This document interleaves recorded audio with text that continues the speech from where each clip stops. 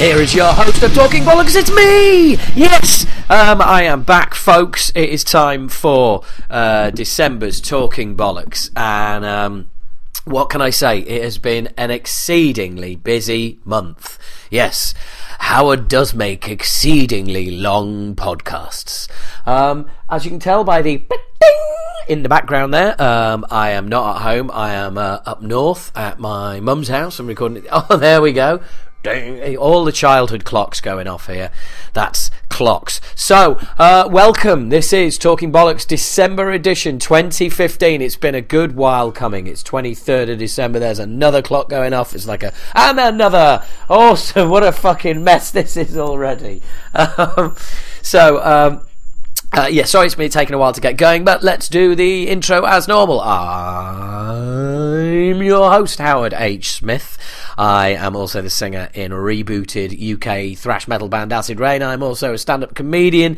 I MC gigs as myself. I also work as a character called Keith Platt. You can get hold of keithplatt.co.uk, acidrain.co.uk, tweet at Keith Platt, tweet at Acid Rain UKAC, tweet at Talking Bollocks with a Z on the end, Talking Bollocks, but instead of an S with a Z on the end. We're everywhere. You found the podcast. Make sure you try and subscribe, okay? Make sure you subscribe via some podcast app or something like that, and please download the episodes via Wi-Fi. Don't stream them if you've got a data cap.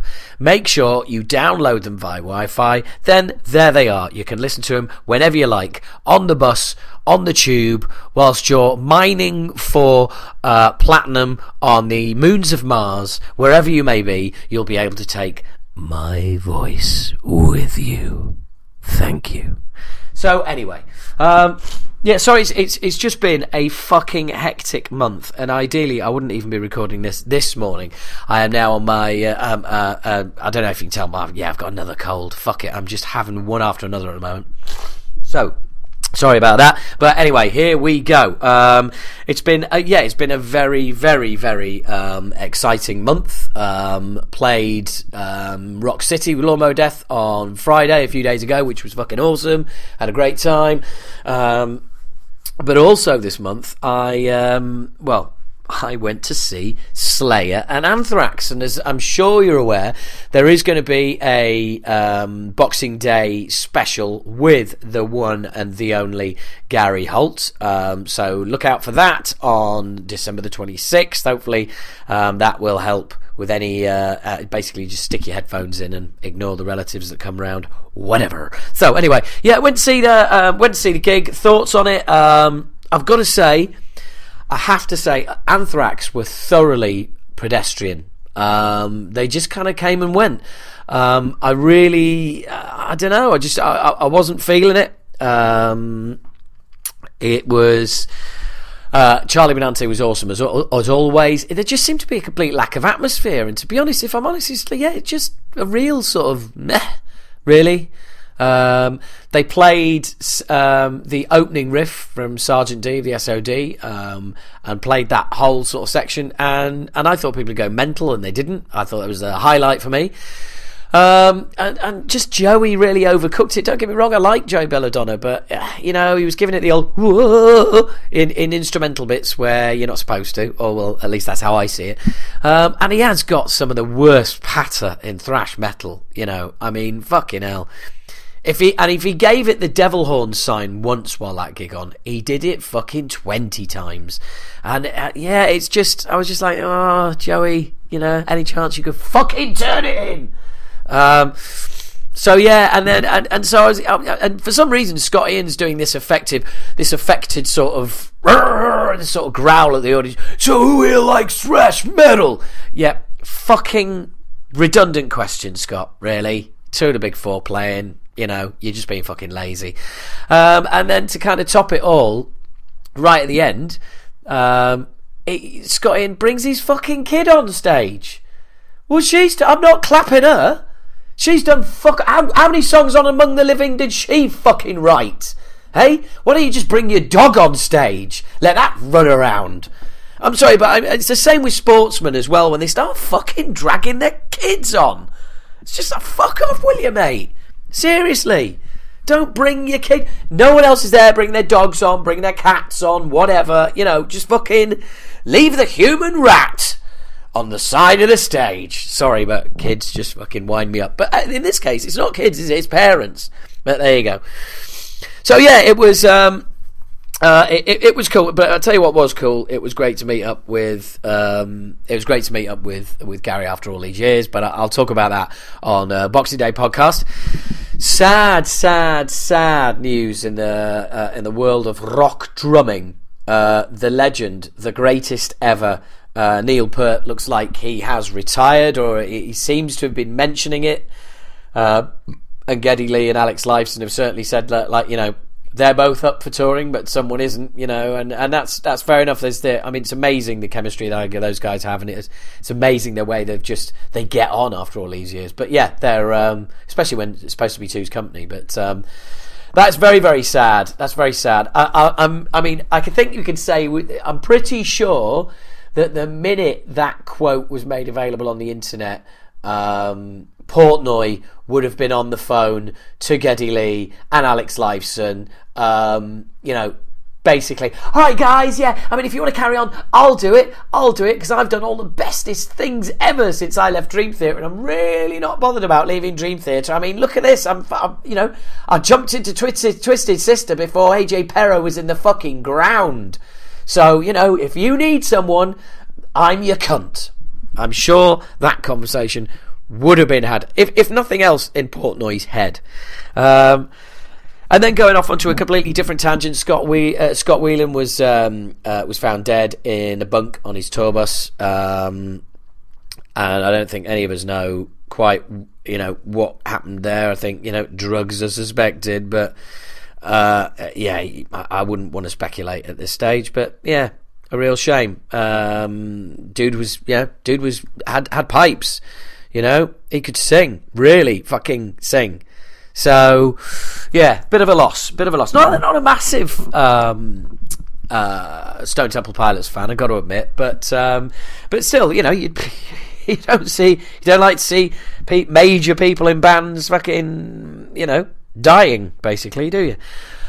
So what else have we going on? Oh yeah, Acid Reign played the Eindhoven Metal Meeting, which was pretty awesome. Mostly awesome for afterwards. Hang on. Fucking hell, guys. I'm fucking dying here. Hang on, I'm gonna go and get some. I never do this, but I'm gonna have to go and get some. I'm gonna have to go blow my nose, basically. Hang on. So that wasn't particularly brilliant of me. I genuinely thought I had some toilet roll, tissue, whatever you want to call it here, but obviously not. So anyway, the highlight of the Eindhoven meeting for me was afterwards. We were backstage, just come off, and I suddenly heard this voice shout, "Howard!" And I looked around, and it was Dan Lilker. What a lovely surprise! Lovely surprise. So we got to have a little bit of a chat. Some of you may have seen outrageous band selfie that we did as well. I'll post that on the Talking Bollers Facebook page. I'll tweet it out, as I will with a few interesting links here.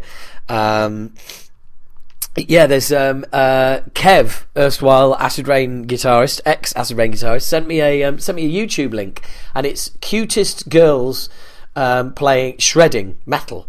I thought, okay, fair enough. And there's just young girls shredding metal. And he says, go to 3 minutes 33. And there is Twisters, the Metal Sisters, Kayana and Sasha, right, playing Creative Restraint by Acid Reign. Unfucking believable. So I'm going to see if I can track them down and get them on the podcast just for a laugh. Actually, sorry, no, not just for a laugh, but, that sounded very disrespectful. Just to find out, how they got into metal, etc. How they got into the world's square danciest band, obviously. So yeah, 2 awesome women in metal right there for you. Yeah, anyone thinking I'm a sexist? Fuck you. I'll tell you what can really get on my fucking nerves, and I know it shouldn't, right? But the constant fucking press that this, and for those of you who haven't seen it, I apologise in advance, but the load of press that this fucking robot heavy metal band keep getting, right? There is tons of fucking bands out there who are working their arses off. I don't particularly mean, I don't mean Acid Reign. I mean all sorts of bands with human beings in who could do the press to help them make a living. But constantly we see this fucking robot heavy metal band wheeled out like they really exist. They're looking for a singer. Is the last humorous article I saw. No, they're fucking not. They're a fucking pack of robots, for fuck's sake. I mean, it's fucking pathetic. It really is. Honestly. Mind you, at least they look more relaxed and natural on stage than the fucking Scorpions. Christ. They always looked a bit fucking Germanic. They always looked a bit weird. Yes, heavy metal pose B now, yes? They look a bit weird. But there you go. Actually, to be fair, I don't want to say it, do I? I really don't, because I love them. But the robot heavy metal band are probably, it's kind of sort of machine version of Rammstein, isn't it, really? If I'm really honest. But seriously, it can all just fuck off. I'm sick and tired of it. I really fucking am. It's well boring, bruv. Well boring. The other thing that's been going on as well, of course, is especially for any Australian listeners. Hello, Bruce, if you're there. The Soundwave Festival has been cancelled. Which was running for it's run for years, and it's gone, and it had a decent bill. Now the owner is saying that the guy who runs it saying it's being cancelled due to poor ticket sales, but we now know that his company owed some serious money in the millions, like in the tens of millions. So I'm not quite sure how valid that claim is, that it was lack of ticket sales, because it's a very, very strong bill. There was all sorts of people on there, and if this was a proper podcast and I'd done my research, I'd be able to tell you who was on. Fuck it, okay, let's have a look. Right, but yeah, it's very, very sad for the people of Australia, because as it is, they get fuckable bands touring out there, and a festival was a way of getting them getting a lot of bands over, bands that you wouldn't normally that wouldn't normally get that far.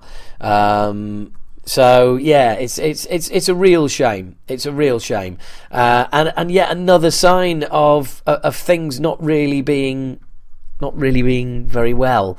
Right, okay, here we go. Let's have a look, because the actual Soundwave Festival website is now down. Right, here's how it was sold. Right, okay, so I can't really see. God, the whole thing looks like an absolute fucking mess. It really does. In fact, this could do with more research than I'm going to be able to give it. But basically, yeah, it looks like it was completely fucked before it even started, and it looks like people are just trying to share the blame between the ticketing company and the owner, AJ Madder, who apparently has gone to ground and nobody can find. So that's never good, is it? But anyway, sounds I'm listening to at the moment. I've picked up the new Baroness album, Purple, which I think is it's interesting. If you like Mastodon, you can like. The only way I can describe it is it's like Mastodon, but a bit more stoner. And for that reason, I have to say I do like it. I'm enjoying it, but it's not really grabbing me at the moment. It's not really gripping my shit, as I believe the phrase is. But hey, look, maybe it will, maybe it won't. But it's certainly worth checking out if I were you guys. So anyway, look, let's get on with the first interview here, because I am fucking struggling, to be honest with you guys. I really am. Right. This is an interview with Mike Schiff. Now, Mike was brought to my attention by Craig All About the Rock. Hello, Craig. Everybody visit allabouttherock.co.uk. There'd be no podcast without it. Thank you. And he put me onto Mike, who's basically he's doing a documentary called The History of Metal and Horror. And I was a bit sceptical about doing this initially, but I won't say any more because you'll hear it at the beginning of the interview. But this guy has interviewed the good and the great already. You know, everyone from Corey Taylor of Slipknot all the way through to Alice Cooper, who is just Alice Cooper, isn't he? Really, he's not of Alice Cooper. It's not Alice Cooper of anything really of the Alice Cooper band. It's Alice Cooper. So yeah. This is my interview with Mike Schiff. We tried to do this 2 or 3 times and it didn't happen. So, you know, you'll hear us talking about how we kept missing each other, and then get on with the interview. But it's really cool, and this is going to be a really class documentary. I will post all links, but I'll also give you addresses at the end of the interview where you can reach him. And it's really cool. So this is me and Mike chatting a few months ago. Recording now. Let's call Mike.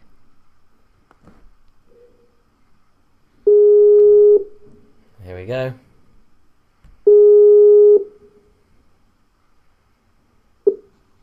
Hello? Hello, Mike. Hey, how are you? I'm really well. How are you? Good, thanks. Excellent. We've made it at last. Yeah, finally. It's been one of those things. Yeah, exactly. But it seems that ultimately worked out, so we're good. Yeah, here we are, and both freelancers. So yeah, I feel your pain. Yeah, you can totally relate, right? Yeah, absolutely. So what is it that you're freelancing at the moment? Just doing random. I've been working in video production for years, so I've just been doing that kind of work, and I might be working on a film project next month for about 2 weeks. So that's something to look forward to. But yeah, it's all just random, video production type stuff. Just anything from live events, music videos, sometimes corporate things to pay the bills. Just all kinds of a whole wide array of stuff. Yeah, in other words, the same stuff that we all do. Yeah. yeah. It's like you go wherever the money goes. Exactly. And you can only hope that some of the jobs are going to be a little bit more fun than others. But overall, it's all right. The fun stuff pays like shit, and the horrible stuff pays really well. Exactly. So, you got to take the good with the bad, but as long as those bills are getting paid, then it's all right.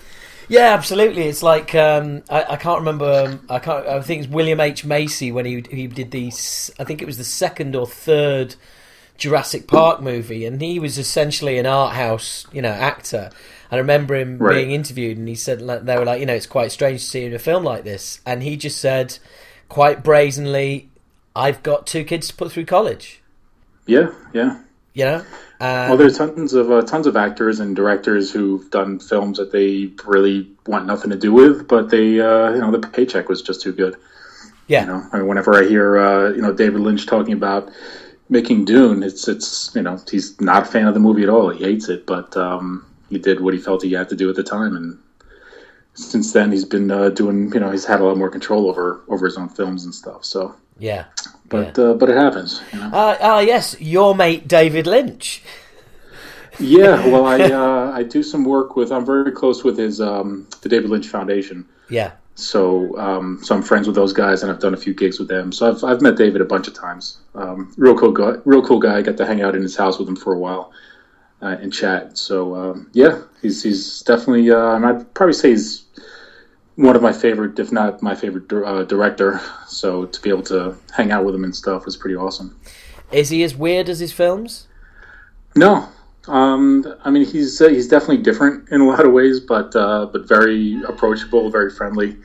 Then definitely interesting. You could talk to him about pretty much anything. Yeah, over here, we'd probably call him a bit of an eccentric. Yeah. Whereas I think he's just a good old-fashioned weirdo where you live. You'd be surprised. I think if you didn't know anything about his films and you just met him, at a coffee shop or anything like that, you say, "Oh, that's a pretty interesting guy." Right. Kind of a normal guy or whatever. But yeah, definitely very fun to chat with and stuff. So it's always cool running into him. Yeah, and it's nice to be around creative people and people that that you find inspiring, because it just keeps you engaged, doesn't it? It keeps you wanting to just stick to what you're doing.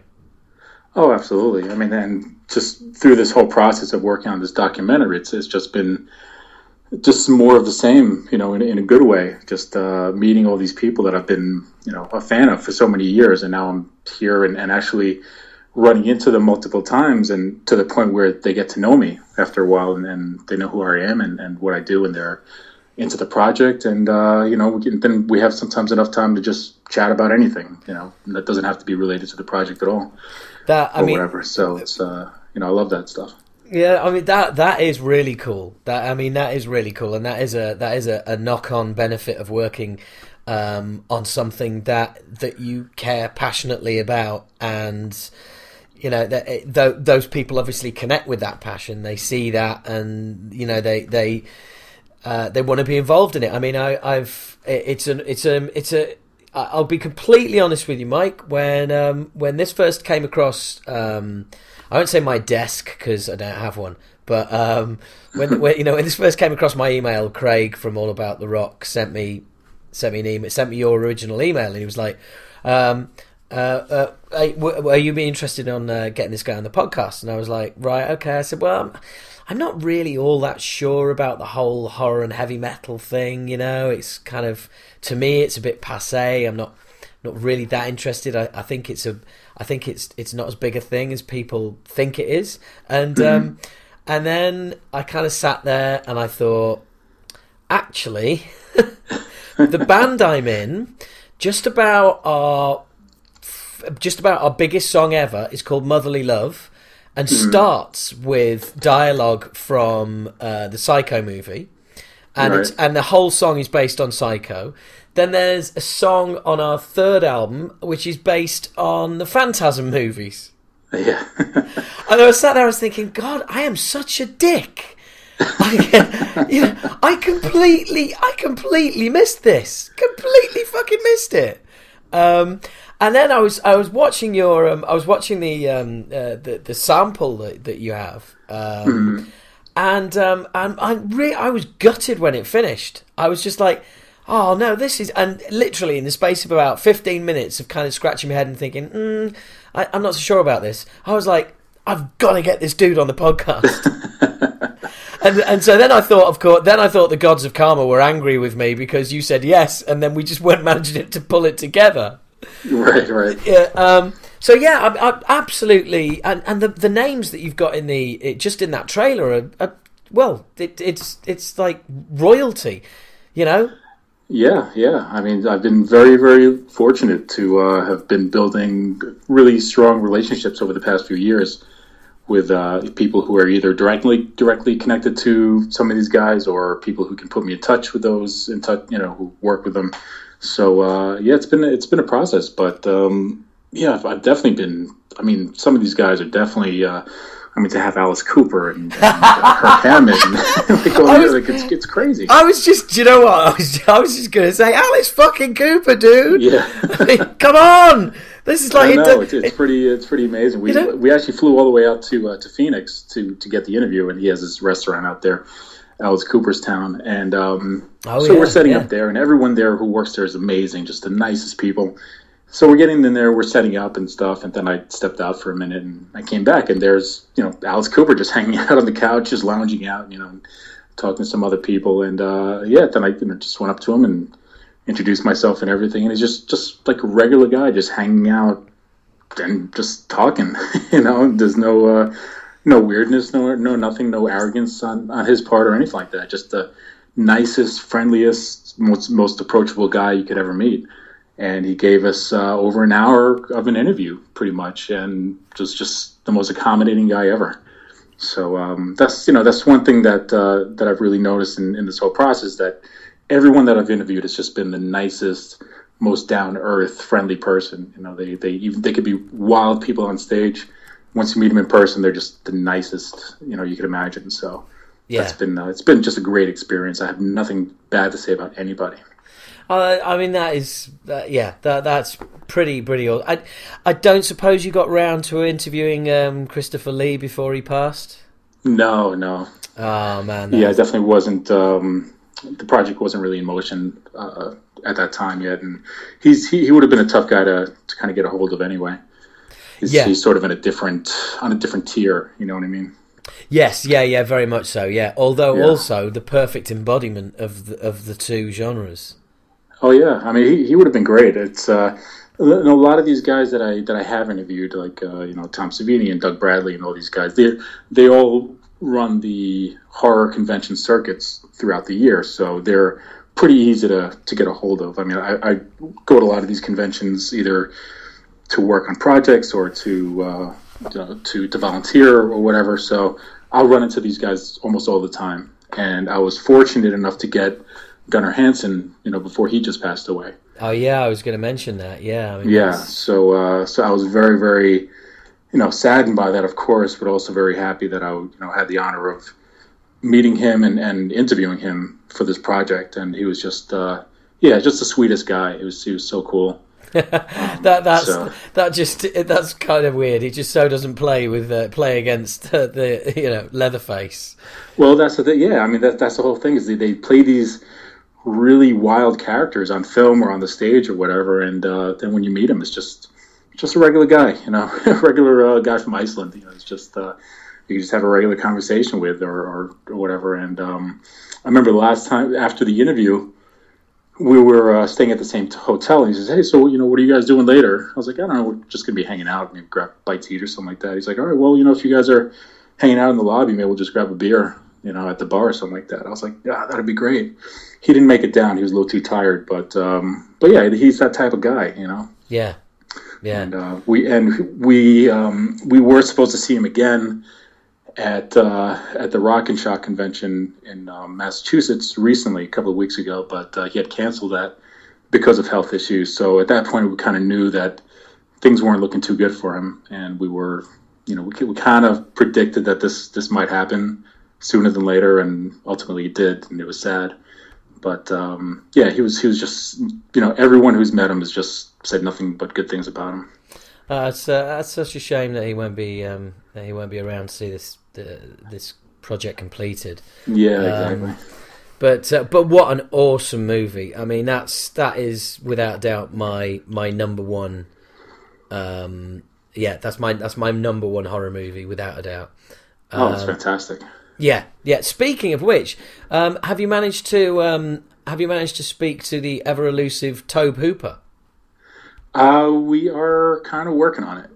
There's definitely a few names that are on the list that we haven't gotten to yet, but are still in the process of getting. So he's up there, and I do know people who know him, and we're gonna see if we can get that done. Oh, awesome! Hey, look, I'm doing all right for somebody who initially thought I wasn't going to do this interview, aren't I? Yeah, not too bad at all. Yeah, cool. I'm holding it together. No, look, I was looking at the campaign is closed as of 5th of November. Yeah, it ran a 2-month course, and we raised, we were looking for 50,000, and we raised about just under 13, which is all right. I kind of predicted that would happen. It's really tough to get money out of people, but with the money that even without raising money, I was able to get pretty much 30 interviews in the can already, just working out of pocket. So that's cool. Definitely with the money raised, I can pretty much complete most of the actual production. It's all the post-production stuff, the sound mixing, the a couple of other stuff that we need to shoot, because we're going to do probably like a short wraparound film type thing. Yeah. So we'll have to pay actors for that, and of course there might be there's attorney fees, there's insurance fees, there might be some licensing fees that we have to take care of, and things like that. So that's kind of where the big money is going to be necessary. But at the very least, I can pretty much complete most of the project with what we have raised, and then I can just launch a new campaign and say, hey guys, thanks so much, and we're with the money raised, we were able to complete most of the production. Now we just need this much left to complete everything. So at that point, then we might be able to get a bunch more and maybe get some bigger investors to jump into. So we'll see what happens. I guess the big challenge, as with any movie, is a distribution deal. Right. I mean, are you even considering that, or are you just thinking that this is going to be basically the Netflix, Amazon Prime route, that kind of thing? No, well, they're definitely. I've definitely been approached by a few distributors who want to sit down and talk about the project with me. So there are definitely some options on the table, and possibly some other channels that we can explore. So yeah, as we're just kind of I'm just checking things out. I'm not in any rush to make a deal just yet. I want to make sure that we do everything smart and something we can benefit the most from. So we'll see what happens. We'll see what some people have to offer, and then make a decision based on that. So, but luckily, it's not the type of thing that's really holding us back at this point. I mean, I can pretty much complete most of the stuff myself as far as the project goes. But yeah, definitely along the way, we'll see what people have to offer and what other channels are available, and go from there. So are you basically rinsing your contacts that you've made up all these years of working in the industry, and you're basically just trying to get hold of as many people as possible, pull as many favors in, and speak to people who know people who know people who work for people, and just trying to get as much stuff done that way as possible? Yeah, I mean, I've definitely made a bunch of contacts over the years, and this past year has just been sort of like, all right, so I knew a handful of people, and each one of those people could connect me to another person, Next thing you know, I'm just directly in contact with management and stuff like that. So, I mean, for example, like getting Corey Taylor, I mean, that was a process that kind of went on for a few years. Not that I was spending all that time trying to get him for this project, but I had met him initially at the end of a Slipknot show some years ago, so that was the first time I met him. Then I met him again at a radio station, and I tried to get him onto. I worked for, I don't know if you've heard of the Howard Stern Show. I have indeed. A big fan. Oh, there you go. Yeah. So I worked for the Howard Stern Show for 8 years. I was a producer over there for his TV show. So I was working on trying to get Corey on the show, but Howard wasn't really familiar with him, so it didn't really end up happening. But because I did at least put in the effort, I made a friendship with his management and stuff like that, and he became familiar with me. So they became very approachable down the road. And then when the time came to work on this project, I said, "Hey, it's Mike. How you doing? I'm working on this project. I'd love to interview Corey." And they just put me through the right channels. And next thing you know, before a Slipknot show in New Jersey, we sat down for about 45 minutes and did a great interview. So that's sort of the process that I've experienced through this whole thing. Yeah, he strikes me as a great interview. I don't think I've ever seen a bad one. No, it's fantastic. And if you're talking about a subject matter he's really into, then he can just go on and give you some great stuff. I mean, he was, if he didn't have to go on performing that night, he would have given us about 10 hours of an interview just talking about horror films. Yeah. No, he's right, and that comes across even in just that short little 5-minute clip, which I'll make available on. I'll tweet that out. I'll make sure it's on the Facebook, and everybody who listens to the podcast will. I'll make sure there's links up there and all the rest of it. But yeah, that comes across in the interview. The other one that I really felt kind of jumped out the screen at me was Kirk Hammett. Oh, he was great. Yeah, but he just seems his genuine nature just seems to just come climbing out the screen at you. Mm-hmm. Just the way when he put it, like that whole thing that he set up is just it's just like, I'm a fan and I've got all this really cool stuff, so why don't you come over to my house and check it out? Exactly. And that's just, anyone who's ever been a fan of, an extreme fan of either metal or horror or both knows exactly where that's coming from. Absolutely. I mean, he's a big kid at heart. I mean, he's a fanboy and he loves this stuff. If you've ever get a chance to pick up his book, Too Much Horror Business, it's just a whole book just full of stuff from his collection, posters and toys and magazines and all kinds of things. And that's basically what his new convention is all about, that he's been doing for the past 2 years, the Kirk Hammett's Fear Fest Evil. It's a convention, like it's just kind of a scaled down horror convention, but he brings a whole bunch of stuff from his own collection, a lot of life size creatures, Frankenstein's and Dracula's and all types of Freddy Krueger's and all kinds of modern stuff, old stuff, a bunch of old posters, things like that. And they set up I actually helped them set up the last one. They put a beautiful display together in their space there, and people come and they check out his stuff. And then he performs. They have live performances, and that really is just metal and horror right there. That's one of the things that really inspired me to do this.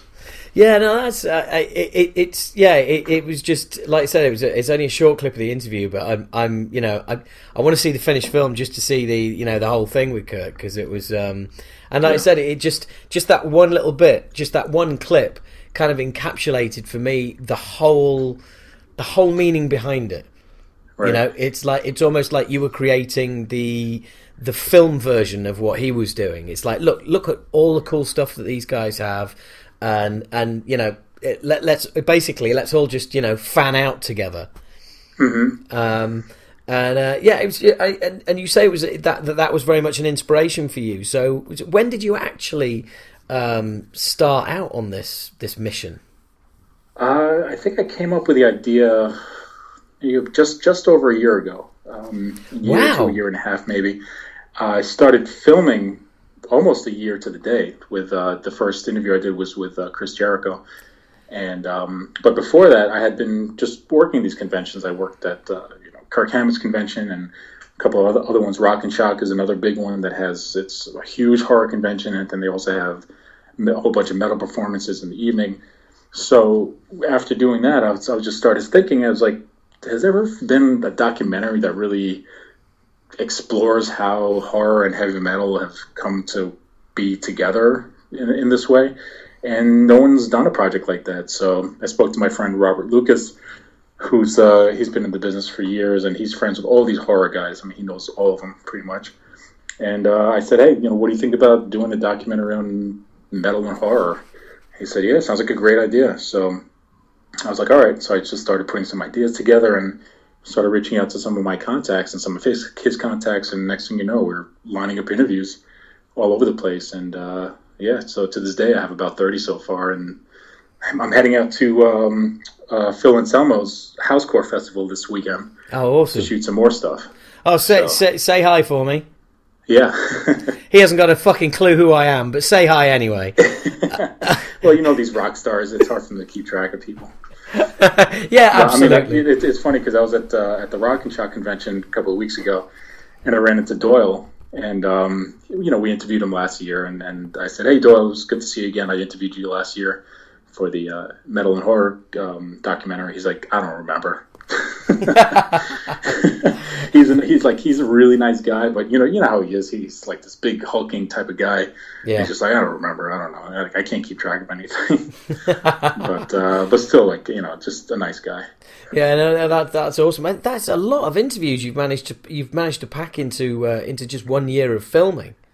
Yeah, it's just been crazy. It's just been back to back. I mean, sometimes the conventions are great because a lot of these horror guys they're in the same place at the same time. Of course, sometimes these big metal festivals, like I was just at Knotfest, Slipknot's thing out in San Bernardino a couple of weeks ago, and so there I got like Cannibal Corpse, Guar, Sepultura, things like that. I got Ghost, the day after that. So it's just a lot of times when all these guys are in the same place around the same time, it's easy to coordinate and kind of get one right after the other. So I don't have to travel all the way to another state, like with Alice Cooper, just to get one interview. But of course, traveling all the way to Phoenix to get Alice Cooper was well worth it. So. Oh yeah. I mean, but that's interesting because that's a really really interesting. You've got festivals where you can get loads of musicians at one point, and you've got the convention circuit where you can get loads of horror people in one place as well. Mm-hmm. So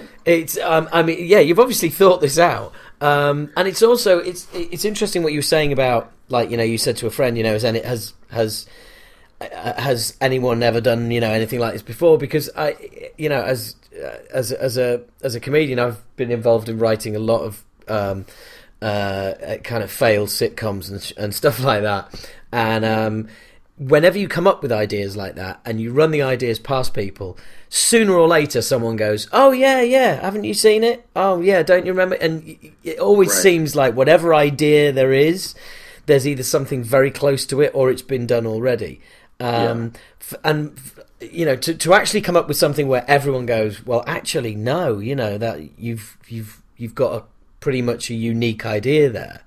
That must have been a buzz, just that alone.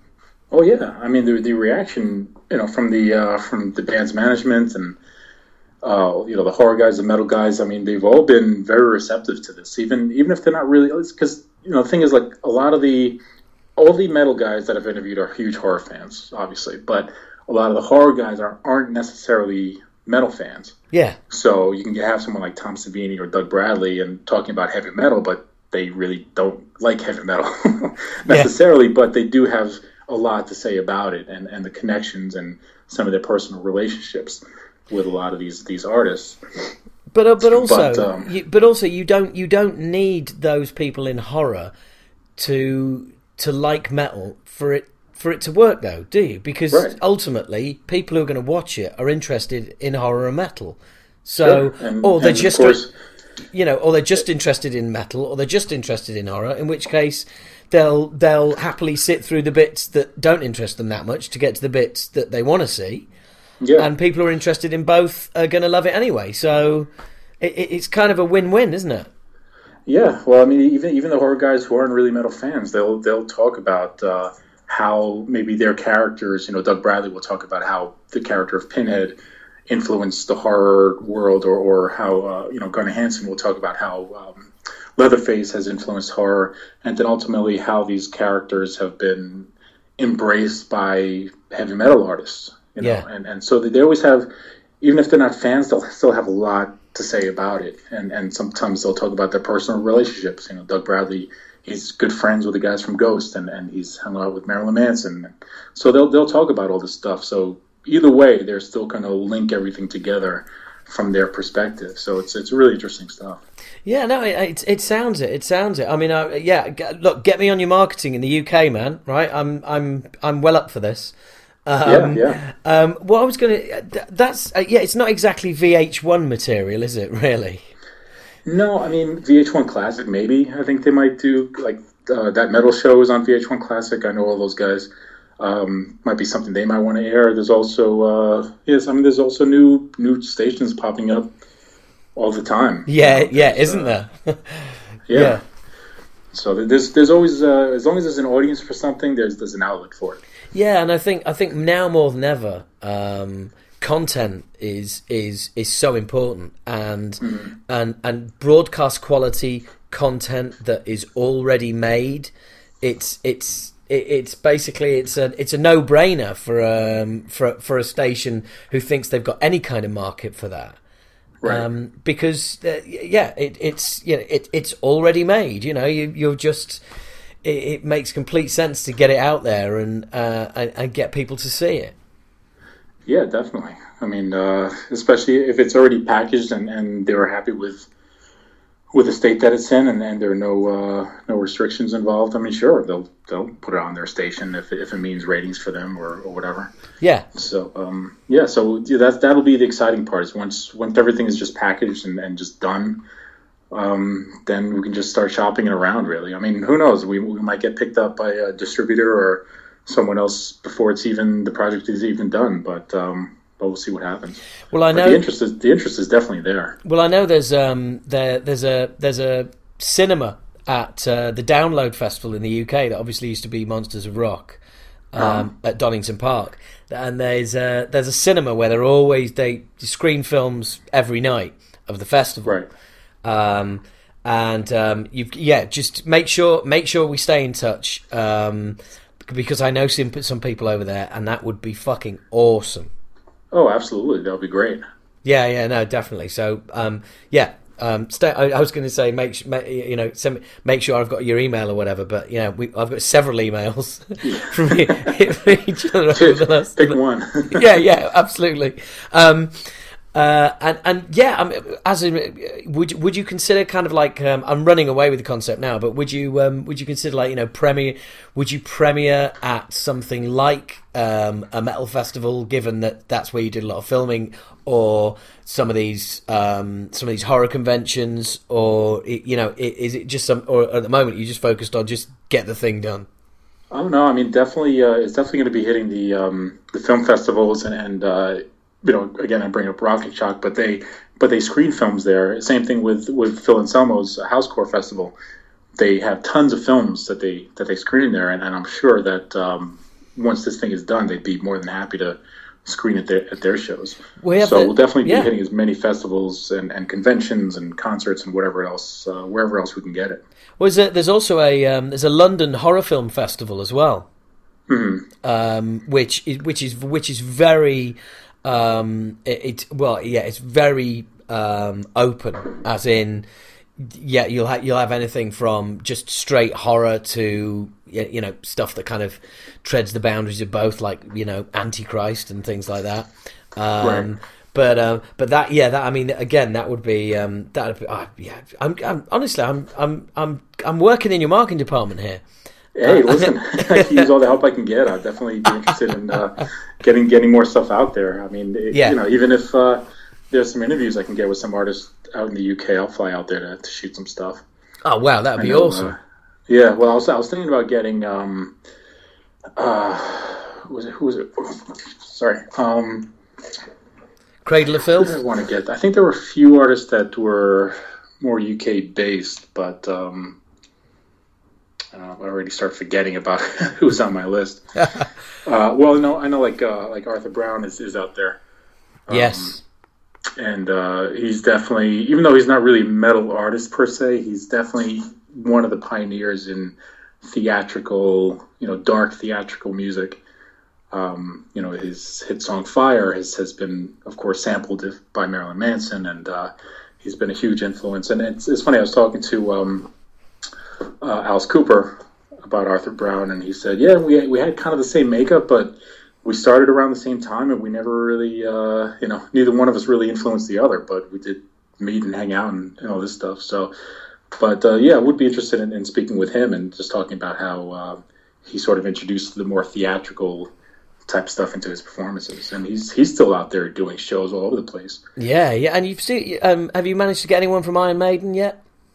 Working on it. Definitely right. Working on it. Well, look, if you come over, I've got a spare room, man. You're more than welcome to use this place as a base. Oh, thanks, man. Where are you based out of? I'm in London.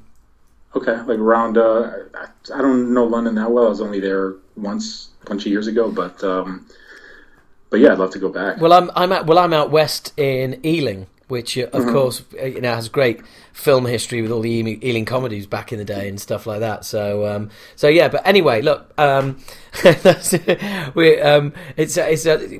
getting all of this figured out. Cool. Slowly but surely.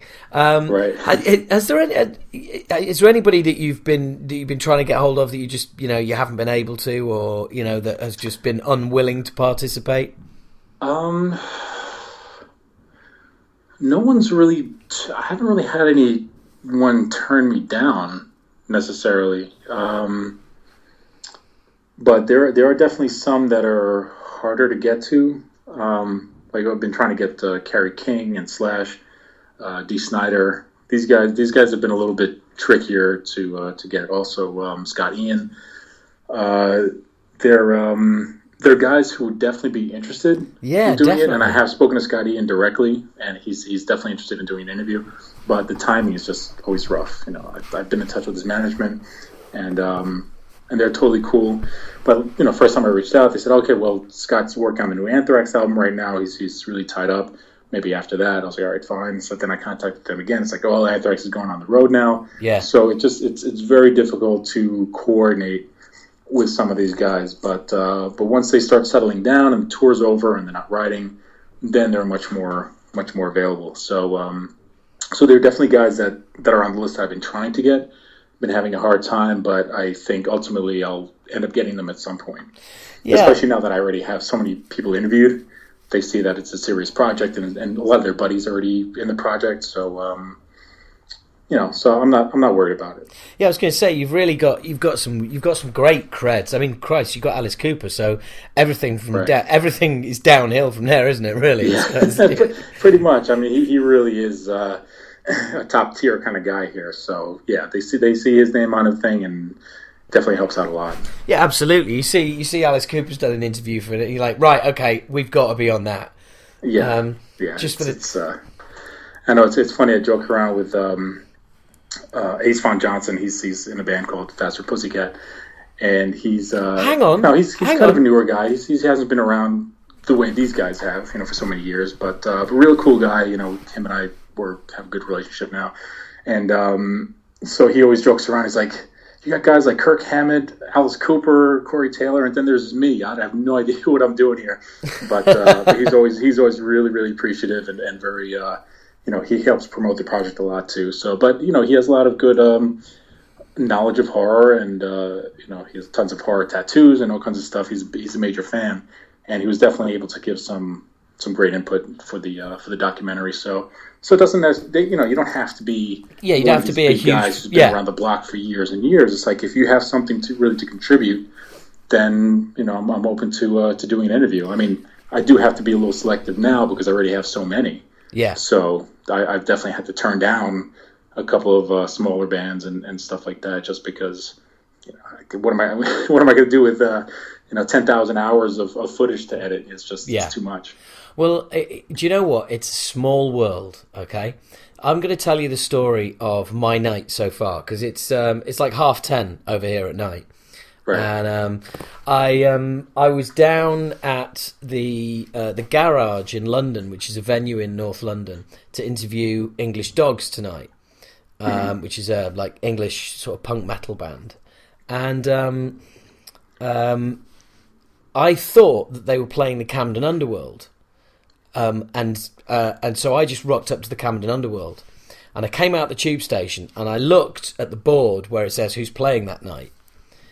And this is tonight, and it's Faster Pussycat. Oh, there you go. That's right. I did. Yeah, I forgot that they were actually out there. I know, and I just looked at it and I was like, "Oh, for fuck's sake! What the fuck?" So then I had to get my phone out, find out which venue they were at, jump back on the tube, and get to that. Right. And I was just like, "Oh Christ, yeah, Faster Pussycat! Wow, what?" And then. Yeah, a few hours later, I'm interviewing a friend of theirs. There you go. That's bizarre. Yeah, they're a great bunch of guys. If you get to meet them, I mean, they're really cool. Ace is just a fun guy to hang with and everything. So I definitely recommend seeing these guys. They put out a great show, and they're very approachable, very friendly, and cool to hang with. So, well, to be honest, I missed my chance. I was too busy cursing myself for being so stupid for turning up at the wrong venue. I think they're doing a few shows out in the area, though. I think. Oh yeah, it'll be one in London. Yeah. And they'll be off elsewhere, but. Right. But I'm sure you can appreciate, as somebody who goes all over the place interviewing people, there's nothing like turning up at the wrong venue to make you feel like a fucking idiot. Well, look, I mean, these things happen, it's, what are you going to do? So, so look, one question I wanted to ask you was, which I can't believe it's taken me this long to ask you, is, so I am presuming that you are a big metal fan and a big horror fan. It's not just a case of you're not just kind of like an outsider who thinks this is all fascinating, or you are. There's no right or wrong answer. What brought you here? Yeah, I mean, it's not like I'm doing look, I find astrophysics interesting, but I'm not really passionate about doing a documentary on that. But yeah, I mean, I've been a horror fan since I was a kid. My dad got me into that stuff, the early horror monster movies and stuff. But the heavy metal, funny, interestingly enough, is something I didn't really get into a little later in life, around maybe around college. I was not really. I just generally wasn't a huge music fan growing up, for whatever reason. I don't know why, but the first thing I really started getting into was horror film soundtracks. So just the scores, I was just into horror movie scores for a long time. And then I started getting some of the other soundtracks, like the Nightmare on Elm Street 3 soundtrack, things like that, where he started having a lot of heavy metal bands performing on them. Yeah. So that kind of got me in there a little bit. And then in the early 90s, I was a huge grunge fan. And then towards the later 90s, that's when I really started getting into the heavier stuff, and started getting back into the older school metal, Metallica and Slayer and things like that. Pantera. Well done. Then, of course, Slipknot and all the more modern stuff. But yeah, so that was a little bit of a evolution in my musical taste, and ever since then I've been a huge metalhead, and so horror and heavy metal are my two favorite genres within film and music. Yeah, that's awesome. That is awesome because it makes all the difference when it's things like this are put together from a fan's point of view. Oh yeah, absolutely. I mean, it's definitely a passion project. It's not even.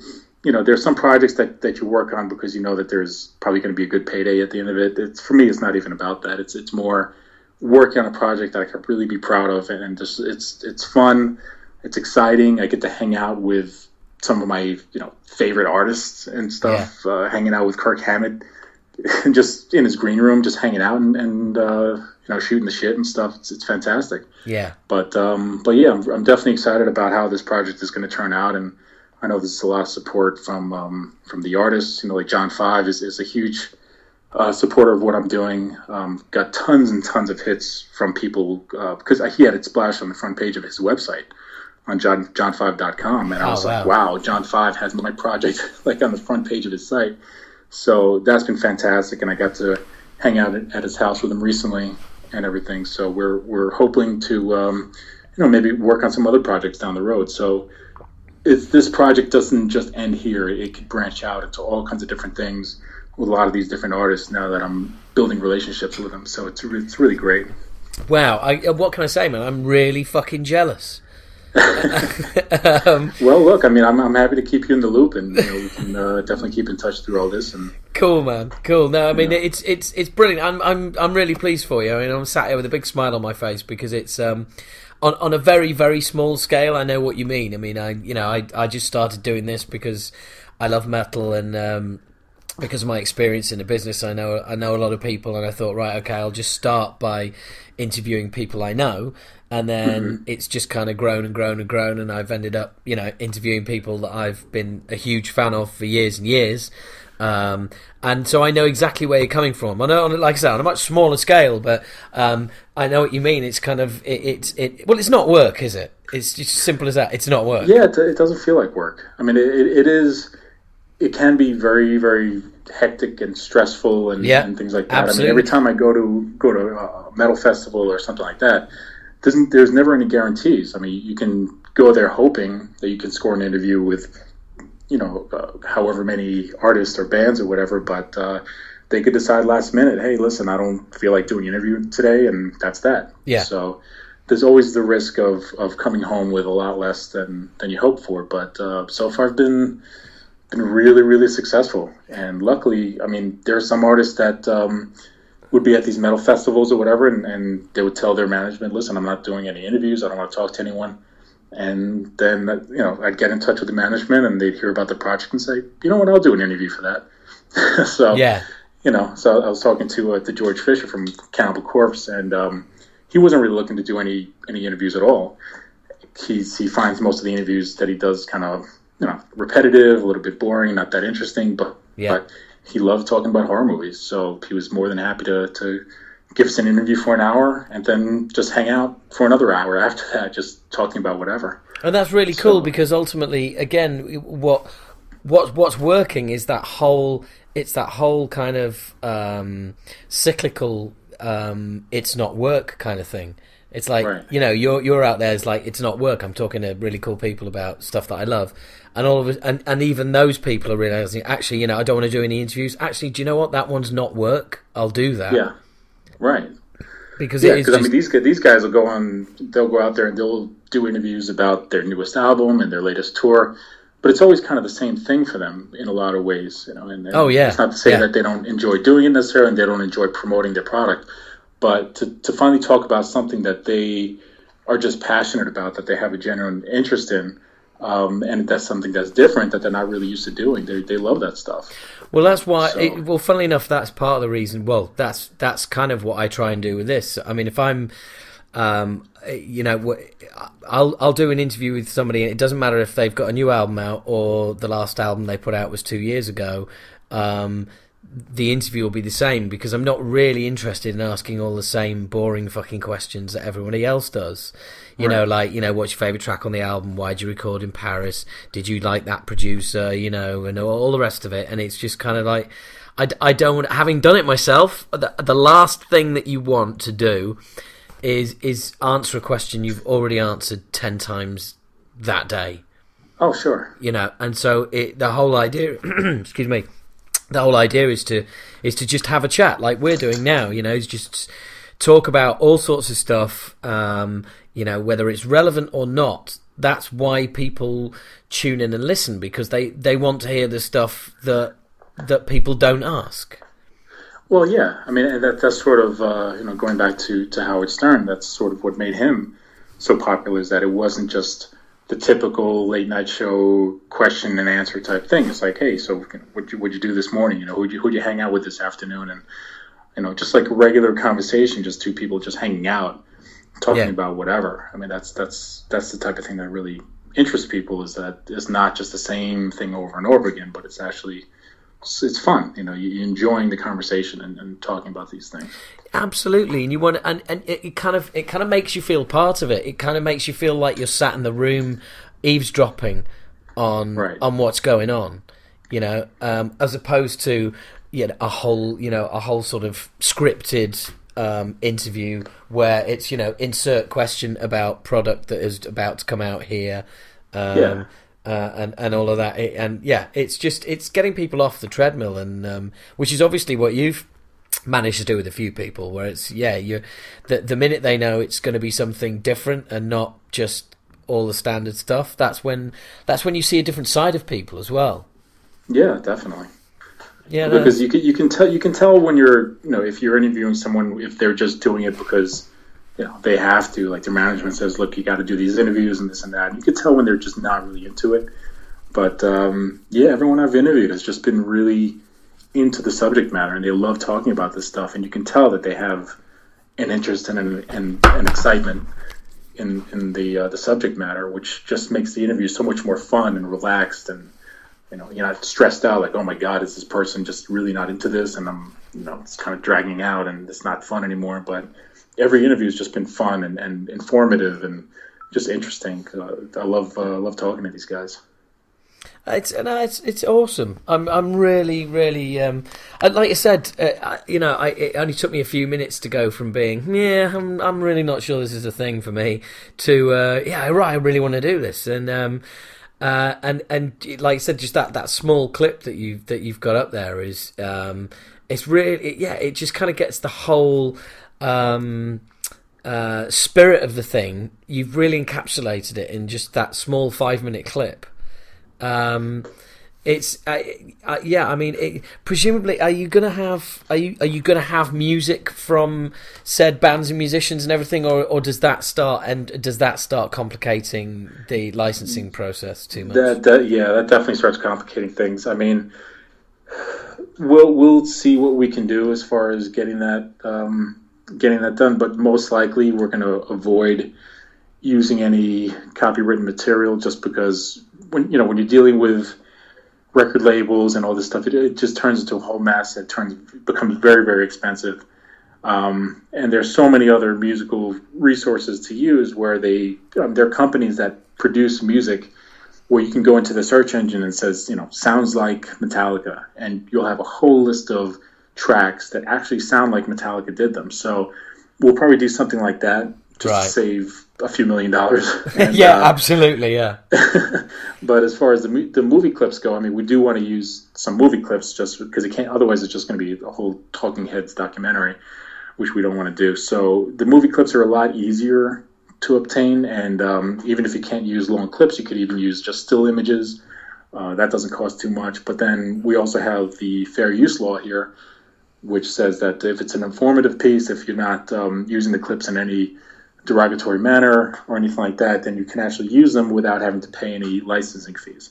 So that's one of the reasons why we need to get a good attorney to really watch the project from beginning to end and thoroughly go through everything and say, okay, this is good, this you got to shorten, this you can't use, and all that type of stuff. But yeah, documentaries get away with using that type of material all the time because of the fair use law. So that's what we're hoping, that we can use a lot of stuff based on that. No, that's it. Well, it's kind of strange to me that that still in this day and age where it's, you know, musicians are struggling to earn money, that it's that it still costs a fortune to license music for film. Oh yeah, and the artists aren't even the ones who are getting the money. It's all the the record labels and these guys. Yeah, and they still haven't fucking learned that the world has changed. Yeah. You know, they're still fucking resisting. They really are. It's you know, I mean, the whole reason that we've ended up in this mess is because they didn't fucking understand what technology was, right. And it's just ridiculous. Oh, it's insane, and it's amazing how much money the labels make and how little the artists have. I mean, there are artists that I've interviewed who say, "Yeah, we're broke." And these guys have been touring the world for years and stuff, and it's just they make most of their money on touring, but still, it's not easy. You think a lot of these guys have these big, rich, extravagant lifestyles and have tons of cash in the bank, and they really don't. Yeah, well, that's it as well, and it's always this concept that they've got loads of money. Oh, they must have loads of money. It's like, yeah, money isn't something that you earn and then that it just sits there. Right.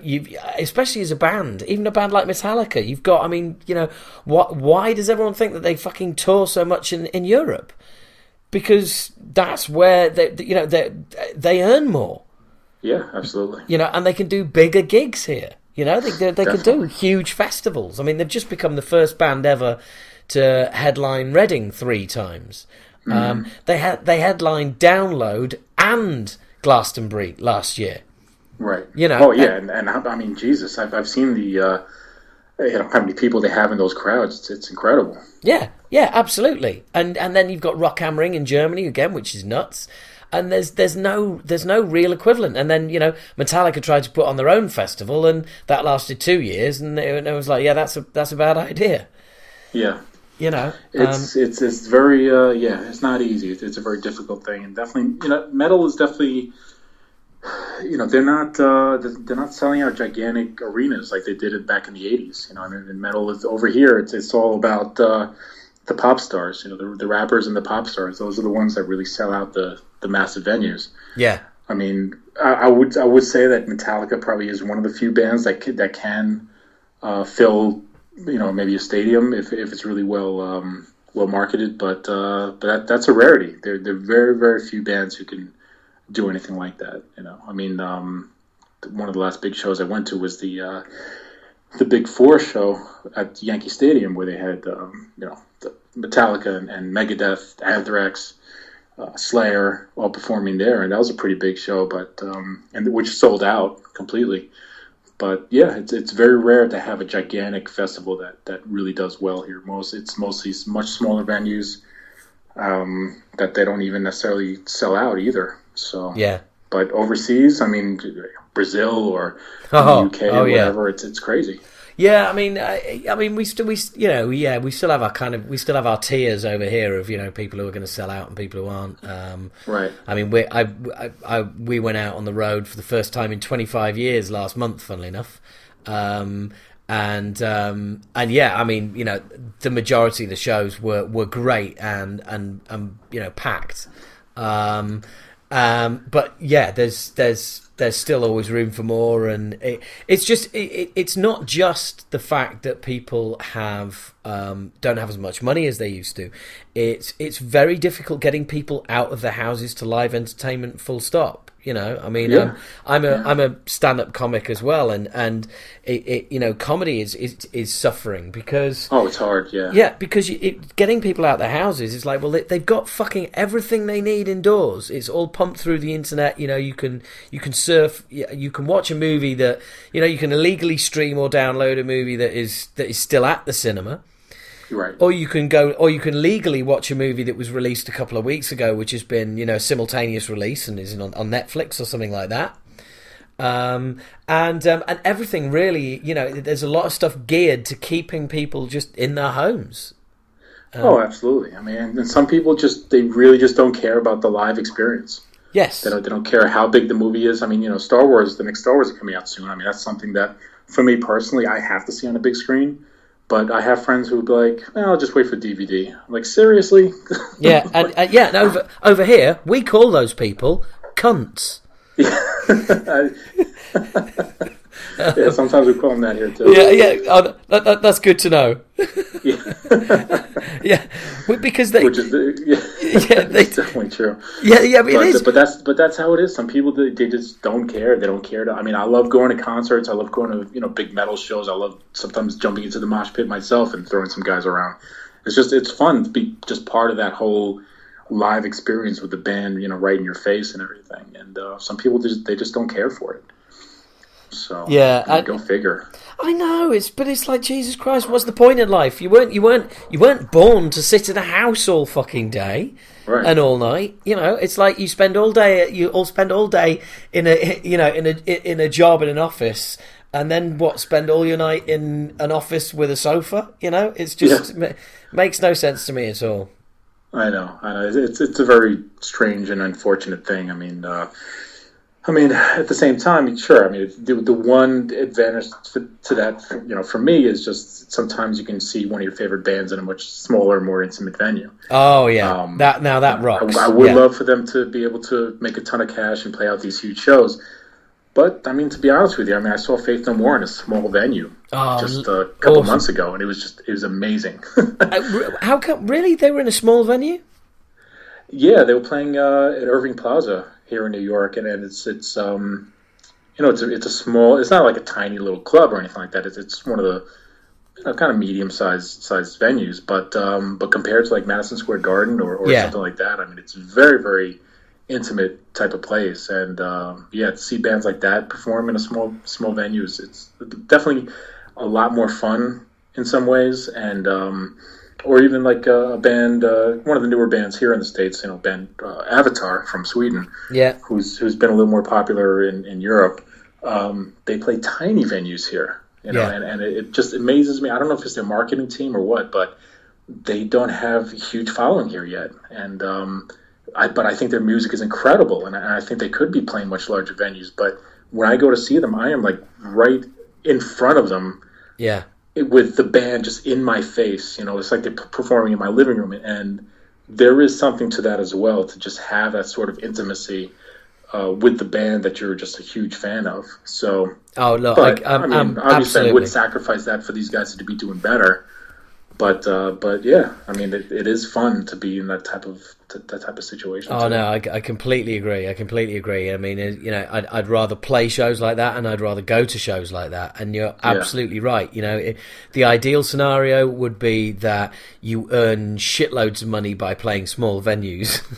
Right. Exactly. I mean, definitely. And then the people who are creating this music for you are going to be able to survive and going to be able to live off it, and you get a better show, because, as you say, it's the key word is intimate. It's all about you can't have an intimate arena show. No.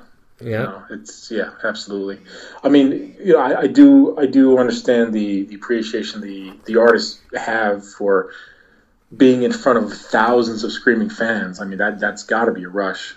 But if also if you're playing in a smaller venue where you have just a good crowd who's really into you, then that should just give you a good rush as well. But I mean, I love seeing the smaller shows. Although I will say that it's hard to top when I was in my last few months working at the Howard Stern show. I was in studio with Howard and maybe a few other people working on the show, and we had Metallica perform on the show, and I was standing about 8 feet from Metallica as they're performing 3 songs on the show. Is that the footage in the clip? Have you got footage from that in the clip? Not in the Metal Horror clip, right? That was part of. I think what you're talking about, the clip where Kirk's performing. No, because you've got James performing. You've got James and Robert on there, and there's Lars, and it looks like a small TV show. Oh, or did you see my? Maybe you're talking about. Did you see my demo reel? I think. Yes. That's what it was. Yeah. That was like a highlight reel of some of the stuff, some of my video production work. So that's all stuff that I shot. Oh, right. Okay. Over the year. So yeah, that's on masproductions.com. That's just my. That's right. Yeah. That's a separate site. Yeah, I've been stalking you everywhere. There you go. I got no problem with that. So that footage you saw was from that day, and that was incredible. That really was like having Metallica perform in my living room. Yeah. I was to be there for the entire interview, and then to have them performing right in front of my face was just amazing. So that was the first time I got to meet the band and Kirk and everyone like that. So so definitely meeting Kirk after that, it was a lot easier because it's like, hey, what's up, man? We met at the Howard Stern show. He's like, oh yeah, what's up, man? And that type of stuff. So these, it's definitely, I've had a lot of icebreakers over the years with these kind of things. Yeah, I mean that's pretty awesome. If you're like I said, you already knew him. Is that when you kind of pitched him the idea? No, it was a little bit after that. It was definitely a process because the next time I saw him after that was at his first Fear Festival convention in San Francisco. So we did get to chat a little bit, hang out a little bit, and stuff like that. But I hadn't yet come up with the idea for this project. So my friend Robert Lucas, who's a producer on this, is actually friends with him. Like he knows him. He has him on his cell phone. Like they know each other pretty well. So he was able to work out getting the interview because pretty much any convention that Kirk throws, Robert's going to be there. I'll probably be there because I helped them set up the last one. So now we have this relationship where we can run into him there and work out to get some time for an interview or whatever. So by the second convention this past year was when we actually interviewed him. But it was a couple of months in the works, like just letting these guys know, giving them a heads up. Hey, we're doing this documentary. We'd love to interview Kirk at some point.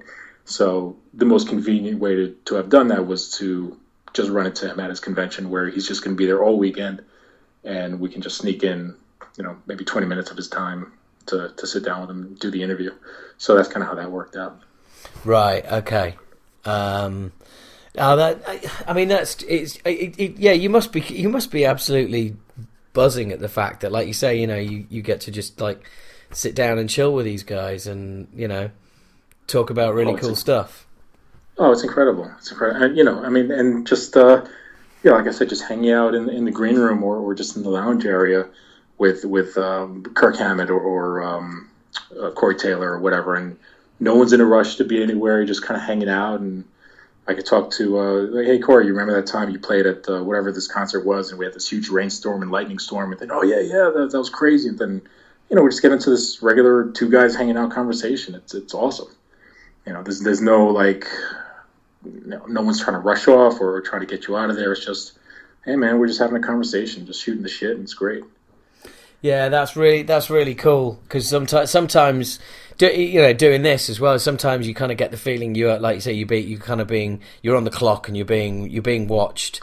You're being rushed out of the room. You've got somebody else. You've got there's nothing worse than being on a production line where you've got to follow somebody else and then you've got somebody following you. Right. And you just kind of get this whole this is not really ideal. Yeah. I mean, it was definitely the last time I was kind of a little bit rushed was when I was interviewing Gwar at Knotfest recently, and there was a very, very small window of time to get an interview with them. So I'd get two guys at one time, the other two guys were being interviewed on the other side, and then once they're done, they have to come over to our side, and our guys have to go over there, and it became like a whole crazy little mess. Luckily, we were able to get a pretty decent interview, but yeah, those aren't really the ideal situations where you have like a tour manager or someone just checking his watch and making sure that these guys get in and out really quick. A lot of times tour managers, they're nice guys, but they have to operate a certain way and have to kind of rush these guys out as quick as possible. So those aren't the best situations, although sometimes I've been lucky where, talking about Corey Taylor, when I interviewed him before his Slipknot show, they told us we can get 30 minutes of his time. I was like, all right, that's fine, whatever. And so we get to 30 minutes, and his tour manager knocks on the door. He says, hey, Corey, you have another interview. We got to get you to. And Corey's just like, hey, listen, can you just give me like 15 more minutes? I'm on a roll here. So then the guy left, and we finished up 15 more minutes. So that type of stuff is just the coolest shit ever. To have someone like him just say, hey, look, I'm going to give you guys more time because I just love talking about this stuff. Yeah. So those situations work out very well, and I love when that happens. Yeah, that's awesome. I mean, that's happened to me. That's happened to me once, and it's kind of like it's such a buzz when to think that you've kind of you've got this kind of moment, and it's going so well that the person that you've been chasing and you really want to get is so into it that they're being told they've got to leave, and they're going, no, I want to stay.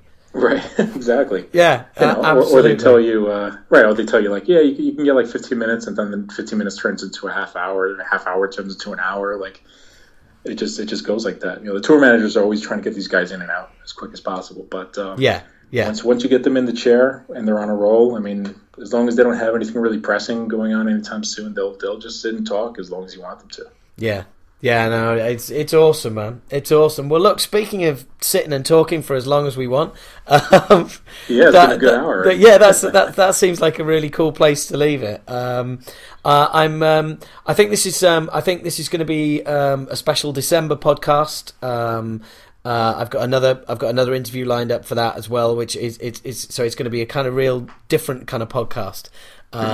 But my listeners are all they like the straight down the line ones, which is bands just talking about being in a band, and I've done writer specials where I've had authors on talking about various bits and pieces, about books they've written about metal, and had some really cool authors on and stuff like that, and journalists as well. And I try and get as much this year. The idea with the show is to get as whilst it's still focused on metal, is to get people, from all sort of different angles of the business. And I know this will be a really, really well received interview. And I can only say on behalf of my listeners that everybody's rooting for you to get this finished. And stay in touch, man. You've got my details. Are you on Twitter, by the way? Yeah. Hang on. No, you are. The Twitter and the Facebook are both The Metal Horror. Yeah, and you know what? I've asked you that, which is very stupid because I follow you on Twitter. Oh, there you go. Yeah. Well, the podcast is called Talking Bollocks, so I signed up. I started following you a couple of weeks ago, I think. So yeah, we're all good. Well, look, offer stands. If you need somewhere to crash in London and interview some bands, no problem. Get in touch. Yeah, definitely appreciate it, man. I'll definitely take you up on that if we end up heading out there. Absolutely no problem, man. Absolutely no problem. Look, it's been an absolute pleasure. Really appreciate you taking the time out to have a chat, mate. Yeah, thanks so much for having me. And definitely let me know when this is up and ready to go, and I'll share it on the social and the website and everything. Absolutely. Well, I'll send you all the links as soon as it's up. Excellent. Thanks so much. Cool. No problem, Mike. Thanks a lot for getting in touch. Best of luck with everything. And when you finished it, we'll get you back on and we can talk loads more shit. Yeah, man. Looking forward to it. Cool. All right, man. Thanks. All right, dude. Have a good day. All right. Take care. Cheers, man. Bye-bye. Bye.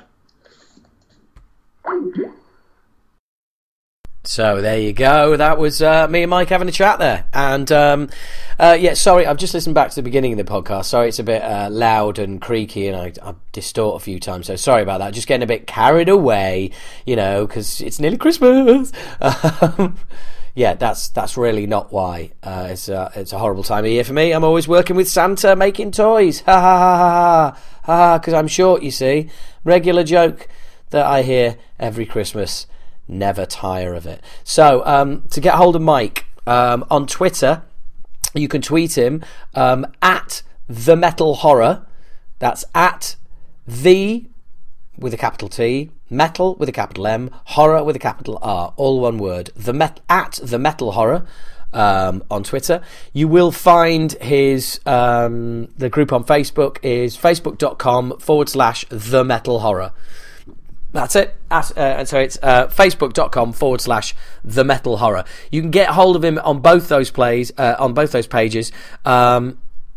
There is an awesome trailer for the video, for the film, and that, funnily enough, I actually thought. Oh, of course, you can go to the website metalhorror.com. That's metalhorror.com, and there you can watch the teaser that we were talking about. Well, it's full on trailer actually, and it's really cool, and definitely worth a look.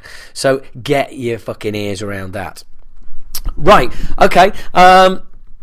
Coming up, I'm not going to hang around too much, guys, because there's another podcast coming on Boxing Day. So I'm also gonna rattle that one off in a minute too. So that's the honest truth. So I want to get straight on with my interview with Joel Diath. Now, not Joel Death, as it'll read in the description. It's Joel D'_EATH.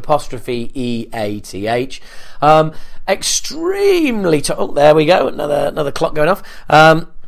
Really cool guy. I must admit, we have become somewhat friends, and we even talked about doing a Music for Nations podcast as well at one stage, but that's kind of gone on the back burner quite understandably. Oh, fucking clocks! Honestly, this is ridiculous. There we go. Fucking, this.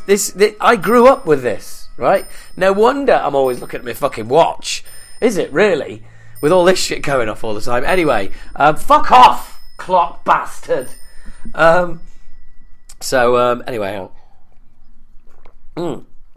So, this is Joel and I. Oh, for fuck's sake, fuck off.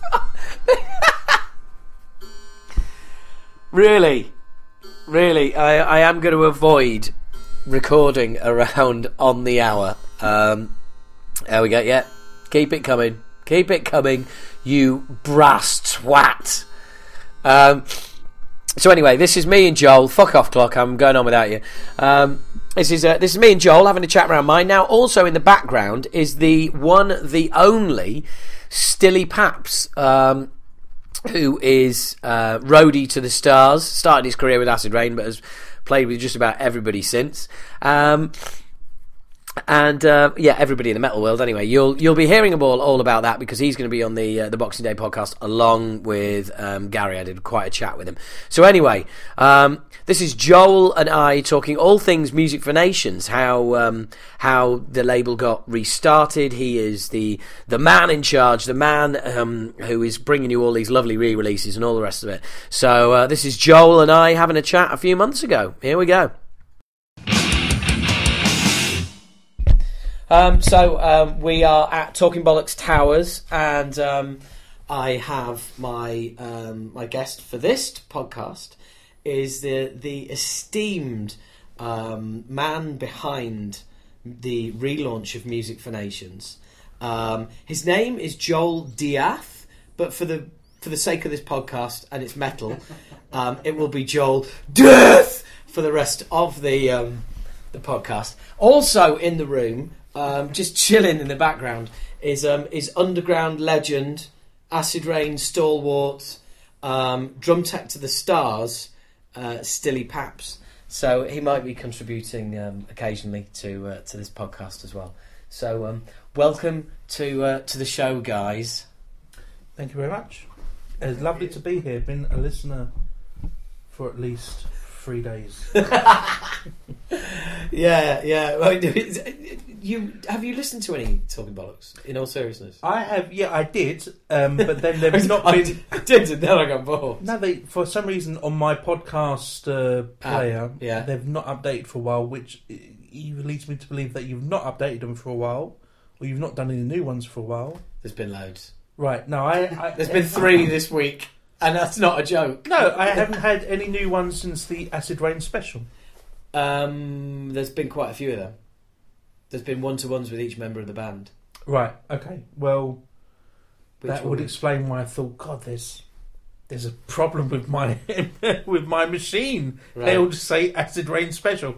Now I understand. Right. No, there's the last one was with Pete, and then there's a writer's special that came out today, funnily enough. Okay. And that's with DX Ferris, who wrote the two Slayer books. Jeff, the 60 Slayer, 66 and 2/3, the Dave and Jeff years. What the fuck? And yeah, and he also wrote 33 and a third. Basically a kind of historical account of the making of Rain in Blood.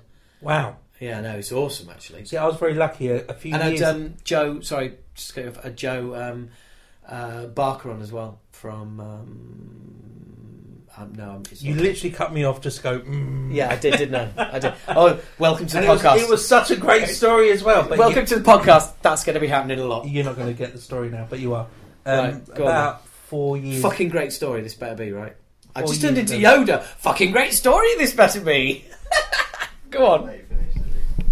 Go on. Are you sure? Hey, yeah. It's about 4 years ago. I made a mixed a record with Andy Wallace in New York. Right. Okay. Which one was that then? This was when I was in. Don't just drop a record on us. I was in management at the time. I managed a band from Wales called The Joy Formidable. Be aware, podcast listeners, there will be some references to non-metal during this interview. Apologies. Really? But I managed a band called The Joy Formidable from Wales, who were indie rock. There you go. Apologies, I've said it, but they were an indie rock band, and we were signed to Atlantic out of New York, and we got our second record mixed by Andy Wallace, and I was like, "Fuck, Andy fucking Wallace." What an honour. And within half an hour of meeting him, first day, sitting down, having a cup of tea, I got a Jeff Buckley and a Slayer Rain in Blood story. And you were like, oh my God, this is amazing. Awesome. And he was just like, Rain in Blood. I mean, we knew when we were mixing it. And he goes, but really it was kind of me mixing it, with Mr. Beardy, that it was going to be an incredible record. And I was like, fucking hell, what a dude. I mean, imagine, what we're now talking, that'd be 30 years next year, won't it? Well, it's not just that. I mean, to put it in perspective, he also mixed Nevermind. He did. He also mixed and produced and engineered Chaos AD. Oh, I thought he just mixed Chaos AD. No, he was right in there. He was right in there. In fact, he was the one... I think also, you'll find, he mixed the Joy Formidable's last record. I mean, I think that was the pinnacle of his career. Obviously that's the highlight of his career. But it was his idea when he heard, because the Seps used to play, because my mates. Well, I've never heard them called that before in my life. Oh, you have? I have not. Me and Igor, we're fucking bros, mate. He was on the podcast. I still haven't got him down to a comedy gig yet. He's a Gooner. He lives in North London. He does not. He's a Brazilian. He's lived in North London for 2 years. Must be Northwest. Must be Willesden or Kensal. He's a Gooner. Oh no. Yeah. What a shame. I know. But anyway, yeah, because it was great because I got him on the Thrash Metal Christmas special and we spent half an hour talking about football. But anyway. Oh, the first podcast I listened to was the one we did with Jem from Music for Nations. Ah, of course. So that's how I think, because I literally just started at MFN, as in resurrecting it, end of last year. We announced in February, but I was obviously doing a lot of research. It'd been a while since the label had been closed. I've segued right into the subject matter here. Yeah, I love it. It's great, isn't it? At least one of us knows what the fuck's going on. And it was like, because I was, I don't know how I stumbled across it, but it was your interview with Jem talking about thrash and Under One Flag, which is obviously the Music for Nations subsidiary back in the 80s, and Rough Justice, and because you've re-released a lot of stuff off of those little splinter labels, haven't you? Because that was all on Combat. Yeah, that's exactly right. Yeah, I was going to say it's because a lot of those were licensing, and then it just happened that not too long after I started, I got contacted by a German colleague called Robin. It was like I'd been waiting for someone like you to come along within Sony, who I can say I've been working on getting this Combat Records catalogue up online, or just being looked at, because none of the Combat Records stuff was up online, and talk about Spotify and iTunes and all those sort of platforms. Spotify. I know we've had this discussion, but but we're having it again. But you have to understand, not everyone is in their late 50s and they use Spotify. You cheeky cunt. You're fucking my age. Oh, you're a bit younger, aren't you? Dude, I'm way younger than you. What, really? Fucking way. How really? How old are you then? I'm 36 Friday. 36. I'm 35 and 7 I'm 8. 36 on Friday. Come on, it's my bloody birthday this week. I know. I can't believe it's like cap in hand. Where's my present? Will there be beers? I just happen to look 10 years older. I was 36 going on 56. So you're 9 years younger than me. That's literally a decade. It is, and will therefore validate every reason why I am right and inexperienced and wrong. But anyway, Combat Records stuff. It was owned by Sony. Oh, listen, Wayne's back. Handbrake turn on that fucker. But it was like none of this stuff exists online, and Robin and I kind of worked hard and kind of just making it available, and it's been great because it's meant that I've since had communications with the Exodus team, the Dark Angel team, and conversations with Sick of It All, and Possessed. Been speaking to Jeff, what a dude, cool. And you kind of thinking, I'm fucking talking to the guy who created death metal. Yeah, this is like, it's pretty amazing, isn't it? Pretty amazing. Like, and still gigging in a wheelchair. He is still gigging. I'm just putting it out there. He gigs in a wheelchair. And when you see the videos on YouTube, you're like, what? Such a fucking dude. You can't get more metal, right, than sitting in a metal chair with fucking wheels on, singing death metal, can you really? And there's nothing more metal than that. It's been a great pleasure. Yeah, I can imagine. The weird thing about Possessed is that they're the band that get overlooked when it comes to death metal. In all seriousness, because we're obviously all three of us. Not for those in the know. I think those in the know do not overlook them. I think those in the know, those who have done their Wikipedia research, will understand that it was Chuck from Death who said, "Forget about those other bands. It's this who we should sound like." Except with a better drummer. He was fucking shocking. Jesus Christ! I mean, there's a bit on the second album where, or was there an EP before? There was an EP, yeah. Yes, produced by Joe Satriani. And Wikipedia. At one point, it does sound like the drummer fucking falls off his stool and gets back on it. And they kept it in. I think they started different songs. He realised halfway through, and he just caught absolutely, up. No, I think it's only because they've not released an album in 30 years. There's fucking hell, who'd do that? Fancy not doing anything for that length of time. I think I think they're probably too old to be able to do anything now, aren't they? Because they'd be a good 10 years older than you. There's literally decades with the plural, I'm thinking. Okay, I'll give you that. But no, I think it was a great pleasure, and now the catalogue's available for a whole new generation of people who don't have that big floppy black stuff that they put on the spinning thingy. And go to iTunes now, kids. So it is. I mean, because there was Under One Flag, Music for Nations, Rough Justice, Heart something, and the one with a heart in. Oh, I mean, they because labels appeared, like sections of Music for Nations appeared overnight. Yeah. And I think it was a case of just, that doesn't quite fit in with this genre. That's just absolutely. It made complete sense because the stuff that went on Rough Justice was well cool. Can I ask a question? Go for it. Are you involved with all the Zappa stuff that was on MFM? No, that was the Zappa story. That's a gem story. I know it's not very metal, but no, the catalogue was sold to Universal, I think, a while ago. It was a license. The Zappa story I know of is that Food for Thought. Well, Universal. That didn't happen. It went to Zappa's wife. She sat on it, just doing bits and pieces here and there. And I think she has just literally within, I think, the last 6 to 9 months, actually signed a deal with somebody. I think it's Universal. Do you think it's Universal? Yeah. The reason we got it, what I understand, and this could be not correct, but from my understanding, the original Zappa contracts made reference to vinyl and cassette tape, but there was no reference to CD. And someone within Music for Nations organisation said, well, there's an opportunity here to do a thing on CD, and they just went to them.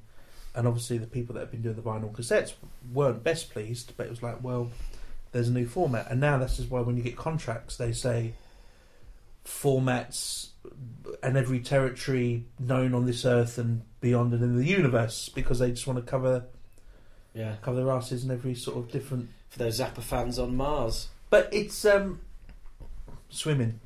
Yeah, absolutely. But there's... That's all you've got? I was like... The whole Zappa thing's quite interesting because he was such a hoarder, and he was he kind of recorded most, if not all, of his shows on tape.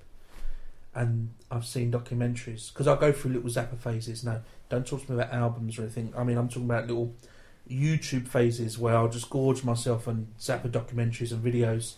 And he had warehouses, perhaps I'm exaggerating, but he had rooms full of reels with every show, and you're just thinking, oh, the bootleg, or the official bootleg, or the reissue possibilities here are quite something. But he's obviously quite an artist. But my favourite song of his, I think the album recording is rubbish, but there's a live version of it, Watermelons in the Hay, and there's a live version of this track which is like phenomenal. The album version's rubbish, but he's just one of those artists where the live versions weren't always the recorded versions. There was always something about him. He was a maverick. Yeah, very few like him. And could a Zappa exist now in today's musical climate? Well, it depends, because he might put it all out himself. But would he get known? Would he get noticed? Very true. I mean, I suppose you're right, because he's the kind of guy that would, wouldn't he? He'd do it all himself. Yeah, and I'm holding the barometer of fame or recognition, and no doubt there are very many Zappa type like personalities who are doing it, but just don't get the recognition. Yeah. But I hope that I at least find one or two within my lifetime. Yeah, I bet you do. Because when I used to scout, and my first scouting position was at Mushroom Records, and this would have been, just after I first worked at Music for Nations. So I worked at Music for Nations like 99 and 2000, and I joined a company called Mushroom, and I remember Mushroom Records, yeah, big time, yeah. And I used to the old mushroomy logo. Mushroomy logo? It was Mushroom, and there was Infectious Records. Infectious Records are still going. Mm-hmm. Infectious Records now have Alt J and Drenge and a bunch of kind of indie pop acts, but back then they had other indie pop acts. You may as well just be naming fruit and veg, to be honest. Well, back then they had banana, apple. Yeah, right, okay. Watermelon. More watermelon. More watermelons. But I used to get the sacks and sacks of demos, and I used to stay overnight in the office listening to them all. So I used to do my work during the day, and at night time I'm putting an all-nighter, and I go through, because I felt if someone has gone to the effort of making this music and really kind of wanting to share it with someone, and someone within the music industry, the very least I can do is listen to 30 seconds. Wow, you need to read a book called Kill Your Friends. I've read it. You have? I have read it. I'm just thinking of the chapter about where he's talking about like the amount of demo tapes and all the rest of it and blah blah blah blah. I have read it. When you were describing that, it's like you're the polar opposite of that character. Now, what's his name again? Stephen Stelfox. No, Nevin. John Nevin. I met John in Woodstock. New York State. Just drop something. Oh, sorry, it was a name. I thought it was quite relevant to the conversation. I know, but I haven't met him, and I'm jealous, you bastard. No, because I was working with a band from Wales. They're called Joy Formidable. May have already mentioned them. They're going nowhere. Their manager ripped them off. They're now currently managed by Peter Katsis, who manages Smashing Pumpkins and Korn. Oh, so you didn't manage to completely put them off the business then? No. They've gone on to bigger. Oh, that seriously sounds pretty cool if they managed to get decent management. I don't know, how would you put it? That was me enjoying myself. And apparently that was the problem. Because this was like Truck Festival, which is traditionally a festival in Oxford. Right. They tried it in Woodstock, New York State, and he was there. John Nevin was there. Awesome. The character of the female punk band in the book, originally was like, I think Ritzy from The Joy Formidable should play that lead. I'm thinking about making a movie, but this was 4 years ago.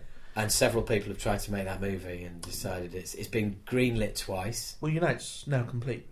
Really? Oh, well, you've not obviously seen the trailers. Yeah, it's complete. I know, but there's so many fake trailers for that book. No. It's starring the About a Boy kid. What's his name? You know the kid About a Boy. You know the movie About a Boy? What's that? It's a romantic comedy, isn't it?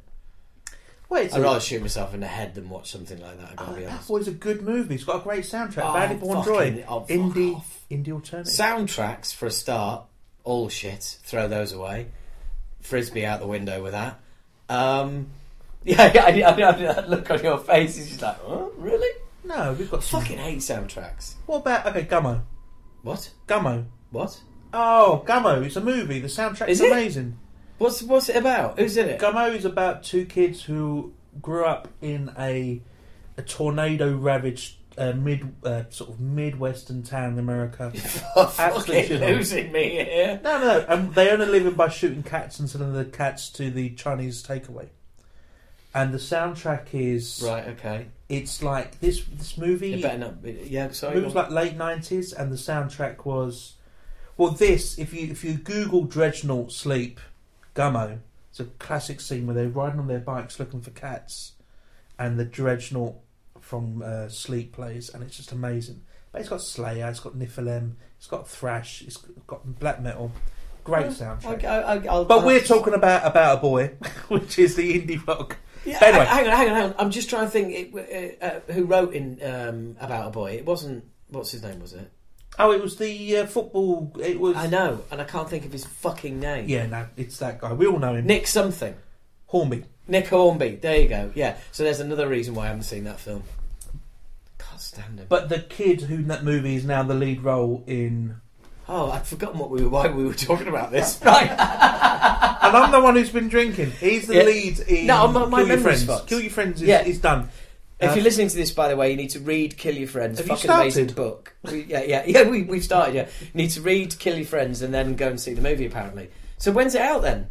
Mr. fucking Minor Information. You talked about the director. Absolutely. That's what I got you over here for. Is it Universal Films? That just round. It's a proper big production, and it's I've done the trailers just come out about a week ago, 2 weeks ago. Really? Oh, seriously, that's fucking awesome. Yeah, that is awesome. I think it was premiered at a festival a week ago, and I heard that the reviews weren't that favourable, but. It might then go back for more re-editing. I think it really depends with that book because it's such a strong inner narrative, there's such a strong narrative, but there's such a strong inner commentary. The narration is key to making that work, and the trouble with any film when you narrate it, as with Legend with Tom Hardy at the moment, is that. You know, you've just got to be fucking careful because it can just sound like, and in the next scene, you know, it just sounds like somebody trying to stitch two bits of the story together all the time. I was actually talking about. I used to listen to demos at Mushroom Records, but we kind of got distracted. But yeah, absolutely. But I used to listen to demos because occasionally, like 1 in every 500. Wasn't like, oh, this is actually something worth listening to. Yeah. But you're thinking, this is something really quite unique. And something which no other human would approach a song in this way or an arrangement this way. And I would hoard those demos and I'd have my special drawer. And it used to be really exciting because occasionally I'd find something good. And if it was very good, I'd sign it. But I would be finding that sort of person who'd make, I've made a concept album about fish, and you're like, okay, can I hear it? And you'd listen to it and you go, you're bonkers, I love it. And you'd be like, I can't afford them, and I still have them, and occasionally I listen to them and I go, they're bonkers. That's quite insane. But those are our modern day Frank Zappas. Yes, yeah. Okay. We were talking about Frank Zappa. Zappa. Now, yeah. Well done. You're quite clearly steering this ship, because I'm happy to let it run aground occasionally, but that's that whole is actually this all comes from what Stilly was saying about, like, no, it's all right. Just asking about Zappa, which he is a big slice of Music for Nations history, but it's kind of, where do you go now? Because I know you're putting out the Opeth. Yeah, it's stuff. It's all about reissues at the moment, and that was, I think, the plan from the start. I had been out of the... Well, it kind of should be, really, shouldn't it? Because the label's not been around for ages, so it needs somebody to come in who knows about it and go, actually, look, you see all this great stuff? This hasn't been available for years, and it needs to the word come I kind out of the cupboard, use, The word I've been using often is shopkeep, because this label was acquired by Zomba, who then was acquired by RCA, and then was acquired by Sony. Yeah. And when you go through those sort of transitions, by the time you reach Sony, and they're looking at the label they just bought, who'd then just bought, just bought. Oh, absolutely, like, Oh, shit gets lost. I mean, I remember ringing Sony/BMG archives and saying, I'm looking for master tapes of my band's albums. And he was like, what's the name of the band? Acid Rain. What are the name of the albums? Moshkinstein, The Fear, Obnoxious. Right, okay. And what label were you on? Under One Flag. It doesn't ring a bell. Part of Music for Nations. He just fucking started laughing. Well, and he went, yeah, probably not going to find it. He goes, I might find all three. I might find one. I might find none. He said, but don't hold your breath. I gave him a month, rang him back, and he went, yeah, none. None. Well, that one side note, drop me a line tomorrow. I didn't know you was after anything. I don't know if you still are, but I can obviously have another look for you. If you would, yeah, that'd be great. Who knows if they're on a format that exists anymore. Well, they're just the masters, but to be honest, I mean, they've all been remastered now anyway, but it might be quite cool to actually no, it's nice to have the masters, although have no ability to play them whatsoever, just sort of look at big them. old, you talking about, we're sitting in a room with a big 2-inch reel player. You can obviously play it on that. To be fair, I would imagine the Rock and Roll Hall of Fame would probably want them. I turned down their calls because I wanted to give them to you, but anyway. Don't. Howard, Don't, yeah. you said that you tried to find them and they can't find them. Yeah. So, where would they be? Would they there was be in a big warehouse? Oh no, shit gets lost, and I know that. Does stuff get destroyed? I've heard the horrible artwork conversation about Music for Nations. I don't really want to comment on that. No, but the conversation there is basically everything got burned, got sent to a furnace, having been lovingly, individually looked after and labelled and catalogued by and Sir everything Liam. by Liam at the label. He looked after everything, and as Joel has eloquently described, when you go through that label, at some point someone goes, what's all this fucking shit? I don't know. Okay, let's burn it then. And but for tapes, it's a combination of things. There was a fire which unfortunately resulted in a lot of original 2-inch reels being lost and burnt. There's just also a case of, I must remember that's there. I'll get that picked up 2 years later. Where the hell's my 2-inch reel?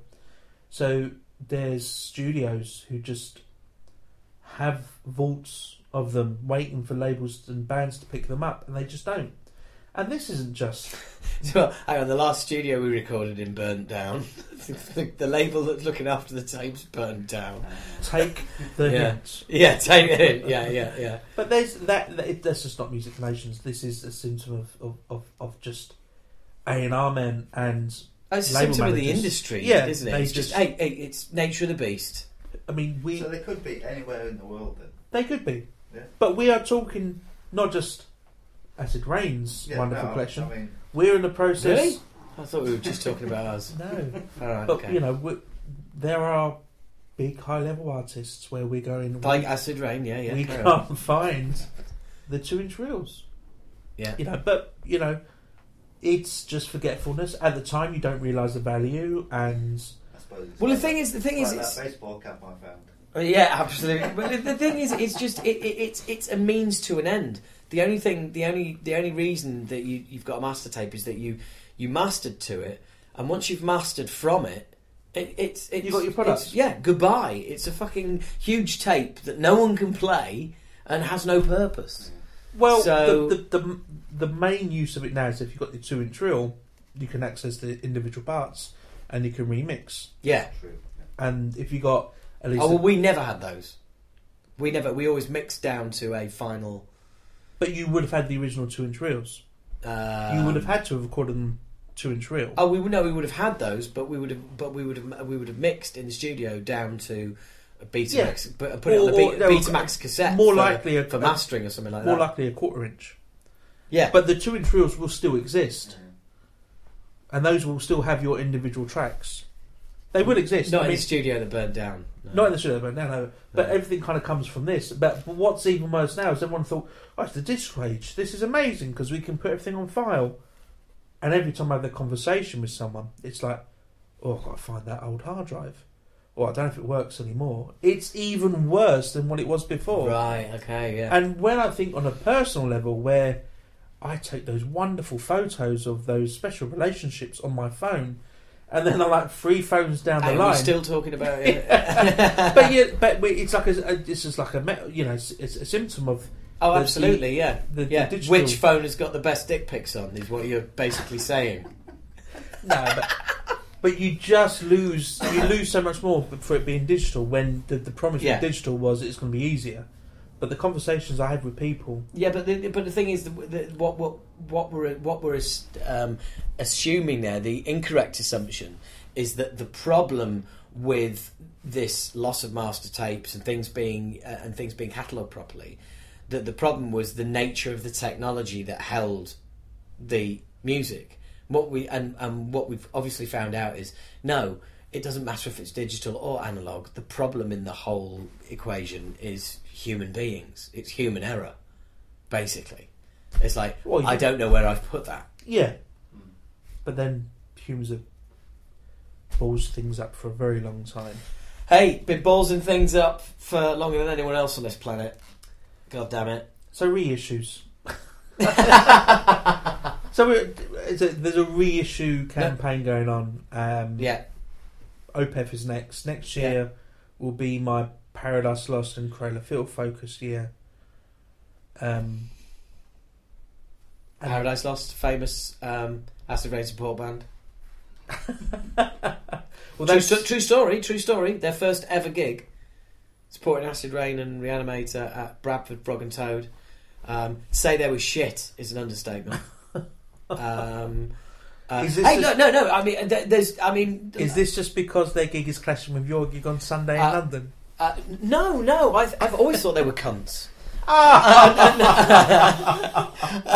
No, not at all. No, I tweeted Nick, or Nick actually, I think in fact tweeted Acid Rain because there was some Twitter discussion going on over in Paradise Lost Land about types of music and what genre would they call themselves, and he goes, well, I can't anybody got any suggestions? And somebody tweeted in UKAC, United Kingdom Applecore, and he tweeted back and included us and just said, no, I think Acid Rain have got the ownership of that.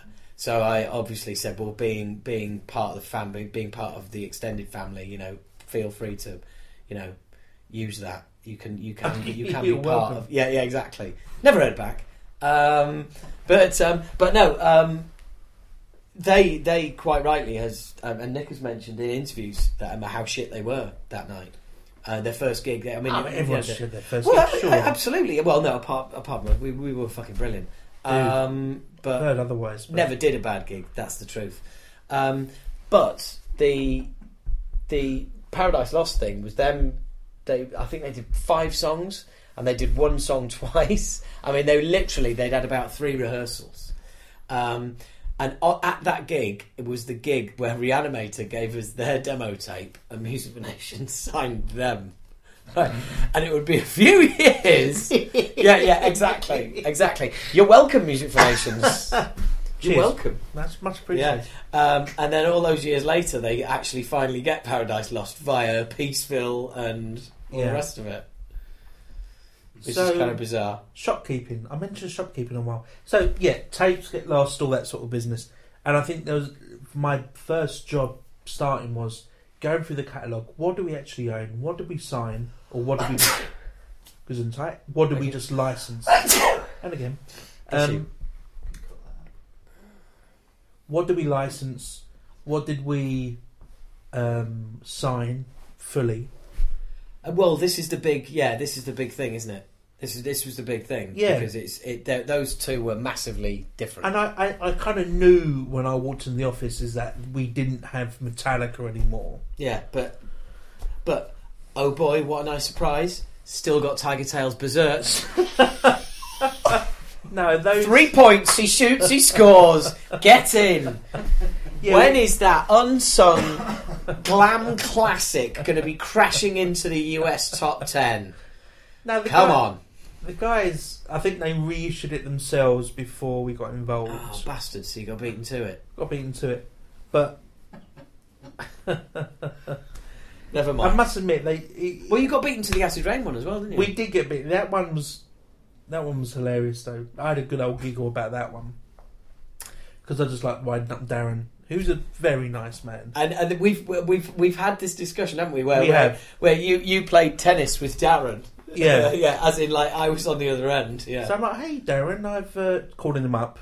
Hey, Darren, I've just going through what Masters Music for Nations own and what I'm considering doing some reissues for, and I'm looking at Acid Rain. I'm going, what a great opportunity to reissue the Acid Rain back catalogue. And then I remember that you sent me a free CD box set of all the Acid Rain stuff, signed to Candlelight, and there's me thinking, well, if we still own the copyright, why is it that Candlelight are sending me stuff that effectively that we own? And big fan of Darren. He's a super nice guy, but he's like, I don't quite know. I'll have to get back to you. And then I heard him kind of just not quite know an answer, and I thought, wouldn't it be really horrible if I said, oh, by the way, you're on speakerphone, I've got my head of business affairs with me. Would you mind getting back to us as soon as possible? Brilliant. The phone went down, he called back, he said that effectively the band said they had the rights back. And if that's the case, that's the case. I mean, look, again, it's just Game of Thrones. There's, so much goes on, paperwork gets lost, and you just get into a position where you're just going, you just don't know anymore. Do you know what? I know exactly how you feel, because I have been going through the minefield that is the fucking PRS. And the amount of... Right, for a start, so our catalogue was signed to Take Out Music, which was part of Music for Nations. Right? Some fucking publishing company came along... And bought time, okay. And just fucking claimed all of it. Right. Has paid us nothing, which is fine, because we haven't been performing it. Yeah. But the weird thing is, because on some of the albums it's H, Kev, Ramsey, Mac, Adam... And then on Obnoxious, it's like Howard Smith, Kevin Papworth, and we're down as writers. So basically, of the three main albums, 2 of them aren't assigned to me at all. Yeah. The third isn't assigned to me, and then there's my official PRS membership number, and I've literally... So I'm on the phone to them going like, what? I was on the phone for 2 hours, and they were going... Oh, this is a lot of work. I was like, well, how about you fucking do it instead of me? And they were like, I had to go through, list every single Acid Rain song, all the song codes, and attach my name to it, and all the rest of it. Yeah, sorry. Right. Yeah, no worries. Where am I going? Through there. Straight ahead. There you go. Pull the cord. Yeah. Oh, nice. So it's fascinating, isn't it, Stilly? Well, I'll keep all this in. I can't be fucking bothered to edit. It's not the truth, folks. I would edit if I thought it improved it in any way. But, you know, Joel's gone for a piss. I'm quite tempted to sneak up to the door so we can record him having a piss, but that would be a bit out of order. So so that answers your Zappa queries then. Yeah, it's interesting. It is. Well, we used to fill up on Zappa stuff, didn't we? Going down to the old cupboard and just absolutely pile it on. I got them all. Vinyls, CDs, you name it. You fucking name it. We had the lot away. Well, that time when I was with Dark Angel and you and Kev came down to the gig at the Marquee, and we went to Music for Nations the next day. We stayed at the Clarendon. Yeah. Clarendon. Don't get me started. The Columbia. The Columbia. PRS Yeah. fucking Gomez at Brixton Academy. Like I didn't fucking notice that. Oh, right, okay. Nice. So, So, Yeah, so go on. if you're re-releasing old, back catalogue, Yeah. music notes, how far do you have to look into it then? Because Well- obviously you could get into trouble. Yeah, how much due diligence do you have to do? I think I don't want to do a reissue unless I'm speaking to the artist. Really. So I just don't assume, well, that was released on Music for Nations, fuck it, I'll release it. There's, Oh, go on, fuck it, why not? No, because also I want to make No, sure... but what I'm thinking is maybe, okay, you look at the back catalogue and you go, okay, I want to release Ludicrous. Yeah. That was on Under one. on Combat. Okay. And you go through the people you know to try and find out if it's okay. And you get the okay from your people, but there might be someone else I that don't... you don't know about that's... I got do not rights to ask it. my people, I'll ask the band Okay. and management. Right. Because more often than not, they will know way more than my people. Right. Because my people work for Sony Music, and they're too busy dealing with... And they Bruce- probably went around They at weren't. the time, yeah. So. They're dealing with Bruce Springsteen, Dylan contracts, George Ezra, So I'll speak to the band. And there's a general consensus that if the band and the management and I all think it's a good idea and we're safe to go, we'll go. And if someone pops out the woodwork and go, what the hell? Yeah. We own this. Yeah. Then we'll go, okay, fair enough. Yeah. We've gone down the... We've gone... we've already remastered this. We're about to release it. Do you want to release it? Because you can buy the new remasters of us. Or we'll come to an arrangement. We're not, the acts that we're talking about aren't necessarily, the Metallicas or, they're acts where you can have a conversation. Yeah. And also, because if you're dealing with the band direct and you're dealing with the artist or the management, you're going to get a good... What's a good example is I happy to mention this, I reached out to Mindfunk, Alright, yeah. who released one record on Music for Nations. Yeah. Your face Oh, of who the hell? They supported Slayer. No, yeah, I know. I just thought it was just, Did yeah. we go Just to don't that believe in the hype. Newcastle? Yeah, we went to that in Newcastle. They yeah, were 'cause- originally called Mindfuck, but they changed them to Mindfunk. I know. Well, I knew Louis, the guitarist, because he used to be in MOD, and we met years prior to that with Billy when they came to see us. And the bass player The sound as well. was ex-Nirvana, ex-Soundgarden. There you go. You see, we've all got a bit of mindfunk knowledge. Who would have thought that was going on? So I reached out. Stunningly average album. They- But anyway. Well, the second one I think is a bit of a stoner rock classic because it's like completely. This was when stoner rock isn't what stoner rock was now. This is kind of pre what I think's your. It was sort of sub-Sabbath back then, wasn't it? It was like stoner rock hadn't really been invented, as it were, Yeah, as it's a proper kind of like that's a genre. yeah, you're exactly right. And for me, it's kind of pre-Acrimony. For me, Acrimony were your perfect stoner rock band. Acrimony, amazing stoner rock band. Right. Okay. UK signed to Godhead Records. I've not thought of them for a while, but anyway. So Mindfunk, I reached out to the not the bass player, but I think the singer who now runs a recording studio. I'm like, hey dude, look, you released some music for Nations. Do you know if it was a license or not? I kind of hear different stories from Liam and other people. Some say it was I think we signed directly to you. I'm going, well, look, I don't think there's a million records here, but I think there's a nice old picture disc. I think this is something we can do sometime next year. You know what? It'd be great if you did a reunion show, play Desert Fest, or one of those sort of things, and we'll do a picture disc. We'll do a nice little advertising campaign, put it to the Stoner Rock mailers. Everyone's happy. If halfway through that process, someone will go, "What the? We own that." Yeah. You go, "Okay, fair enough." There's. But what happens if you actually really, you get, say you speak to the singer from a band, and he says, "Yeah, fine, do whatever you want with it." And then we release it. You release it, and then the bass player who hasn't done anything for 30 years says, "Hey, hang on." Well, I think there's always a sort of who you account to then has to subsequently account to the additional members. So if you make an arrangement with the singer, he will then, in good faith, have to account then to the additional members. That's not our responsibility. We've been dealing with so. Unless you're dealing with a singer, which is me, in which case, just keep everything to myself, not tell anyone.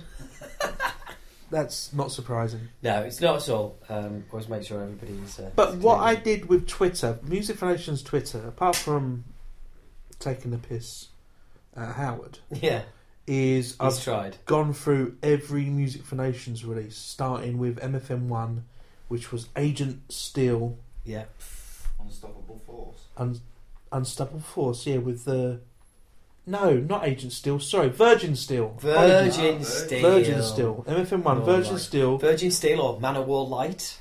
And it was the big snake on the cover, and he's got the sword, and on the back they're all posing with the sword. And I've gone through every MFM release and put up either the artwork or the video. And that's been a nice process for me, just to go through the catalogue and go, what the fuck is this? Like the Beyond, we had the conversation about Beyond. Yeah. And, which of course it turns out was licensed. Yeah, it's EMI. So I've reached out to a few people over there because we had a nice conversation and, But nobody over there's got a fucking clue what you're talking about. No, well, you're right, but... yeah, you'd love to say, no, there's a lovely guy over there who knows all about it. No. Did you speak to the band, by the way? Yes, we had the conversation. Yeah, because I put you in touch with Neil. Yeah, I did. That was, But it's there's when I went through the whole diligence thing or the shopkeeping thing, there was really only 5 bands that I thought we had license-worthy, release-worthy material for. Thank you very much. This is a real compliment. Well, no, because I'd already had the Darren conversation. Oh, so there was 6, but now there's just 5 left. Now you've ruled us out. Yeah. And the rest... Let me have my then moment. when the combat conversation happened, I then realised that we had Killing Is My Business and Business Is Good and Bonded by Blood and all the incredible combat records, and it was then all of a sudden lots of other gaps sort of filled. Yeah. But for Music for Nations outright license that we owned, there was like 5 bands. In Me, Sugar Coma. Of course, it was hang on a sec. I've only got so many bullets in this gun. No, bless them. Sugar Coma. Paradise Lost. Sake. Paradise Lost. What was the band that they had a girl fronting? Defenestration? Where the fuck's that come from? No, that was from Dreamcatcher. Was it? That was Dreamcatcher. Oh, right. And that was obviously Martin's label. Yeah. No, I didn't. I'd ascribed that to Music for Nations. Yeah, In Me. No, I had lunch the other day with a singer. He's a very nice man. He's not too bad. Well, if you're listening, singer, your band sucks, but apparently you're a nice guy. So no, John Brown still managing it? No, he stopped some time ago. Actually, I think he stopped managing bands. I think he's still counting his money somewhere. Actually, he used to manage Stereophonics. It'll take a long time. So we had spiritual. Well, speaking of which, I'm not sure if I can mention this actually because I'm not sure if it's out. I can't. We'll talk after the podcast About Stereophonics. No, about something that a guy we were talking about earlier is involved with. You saw him yesterday. I saw him on Monday. Paul Ryan. Yeah. Okay, we'll talk about it later. Yeah. This is one of those horrible bits of podcast. That's not been announced yet. By now you know what I'm talking about. Yeah, I do. Yeah, absolutely. But it took me a while to realise who you're talking about, not just what he was talking about. 5 bands, so we had licenses worth doing. This is masters that were worth doing again, and that 6 was bands apart from us. I mean, sorry. we had Anathema, right, great, yeah, good, awesome band. Spiritual Beggars, yeah, good solid band. Paradise Lost, great support band. Cradle of Filth, Yeah, all right. and Opeth. Yeah, But one of those bands. Music for Nations was always so much more than that. Music for Nations was the band that brought Twist Metallica to Europe. You know, was the band that brought Megadeth to Europe, and Twisted Sister. Rats. Hey, out of the cellar. Poison.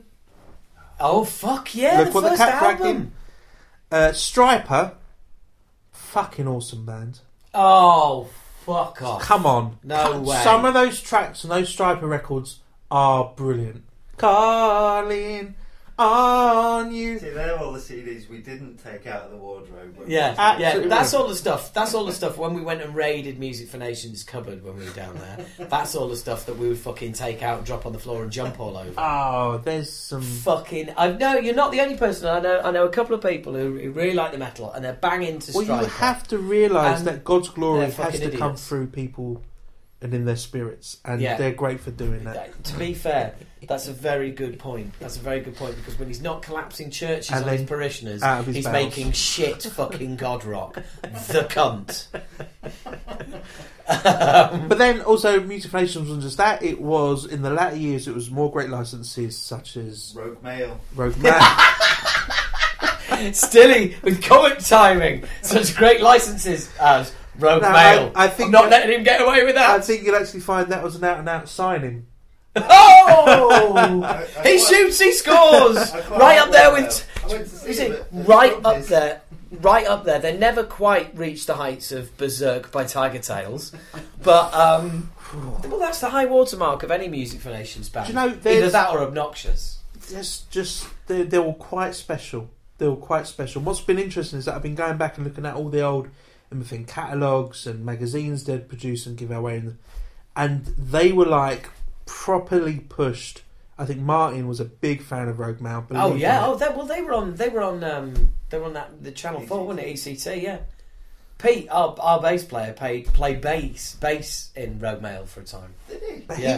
he's still going. The singer from Rogue Mail is still going. Is he really? Yeah, he's what still as going. though? The car mechanic, Still, presumably.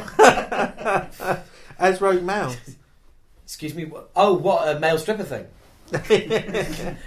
But Come and get your Rogue Mail. But then, obviously, the late 90s and the early 2000s, there was things like Tool and Neurosis, who were quality acts. So you know. which album did fucking Music for Nations license Tool for then? Well, Undertow and Enema. I had Enema when it first came out and it wasn't on Music for Nations. No, do you Because I know, wouldn't have bought do you know what it was? I'd have gone down the cupboard. It was on Zomba. And Yes. Music for Nations took it under their wing to do the whole sort of But marketing. it was thing. on Zomba. It was on Zomba, but So, are you going to be able...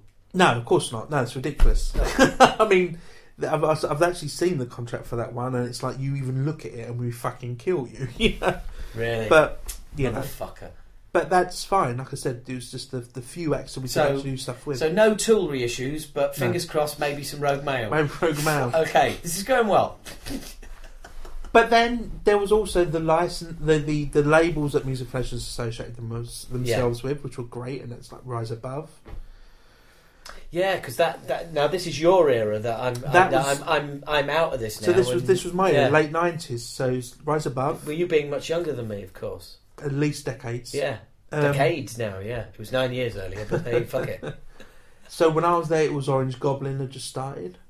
Right. A band called Sally and Firebird and Firebird. yeah, Steer. that's him. Yeah, yeah. Bill Steer. Right. Okay. That was in. It was the drummer from Spiritual Beggars was in Firebird as well. as well. Bell's brother as well at some point. Oh, was that the other guy? Could very well have been. And I'll always remember when they released the first music by Sun-O. Sun-O bracket. Right. Who are now Pitchfork darlings, headline festivals, all that sort of thing. And it was 4 tracks. Pitchfork darlings? What's a Pitchfork darling? Your readers, your listeners will know, it's fine. Okay. Okay. There's no hipsters listen to this. No, well, Pitchfork's obviously quite a tastemaker type thing, and Sun-O are quite a prominent force in the sort of doom metal. They did a record with that'd be why they did a record with Scott Walker. Right now, I'm when it comes to doom, the shutters are down. I'm afraid. I love doom. Yeah, fuck it. It's up there with reggae and country music. So the first Sun-O, we did the first, which was like 4 tracks, each over 10 minutes long, and they were just literally drone guitar tracks. Ugh, God, and at the time, Andy Black, who was head of Music for Nations, didn't take too kindly to that being released.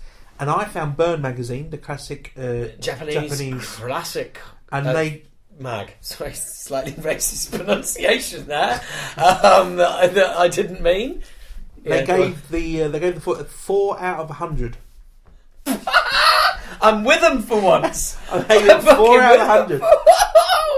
What a review! I had no idea that everyone had avoided showing Andy Black this review, and I was in, and I was like, "Hey, did you see the review for Sun-O?"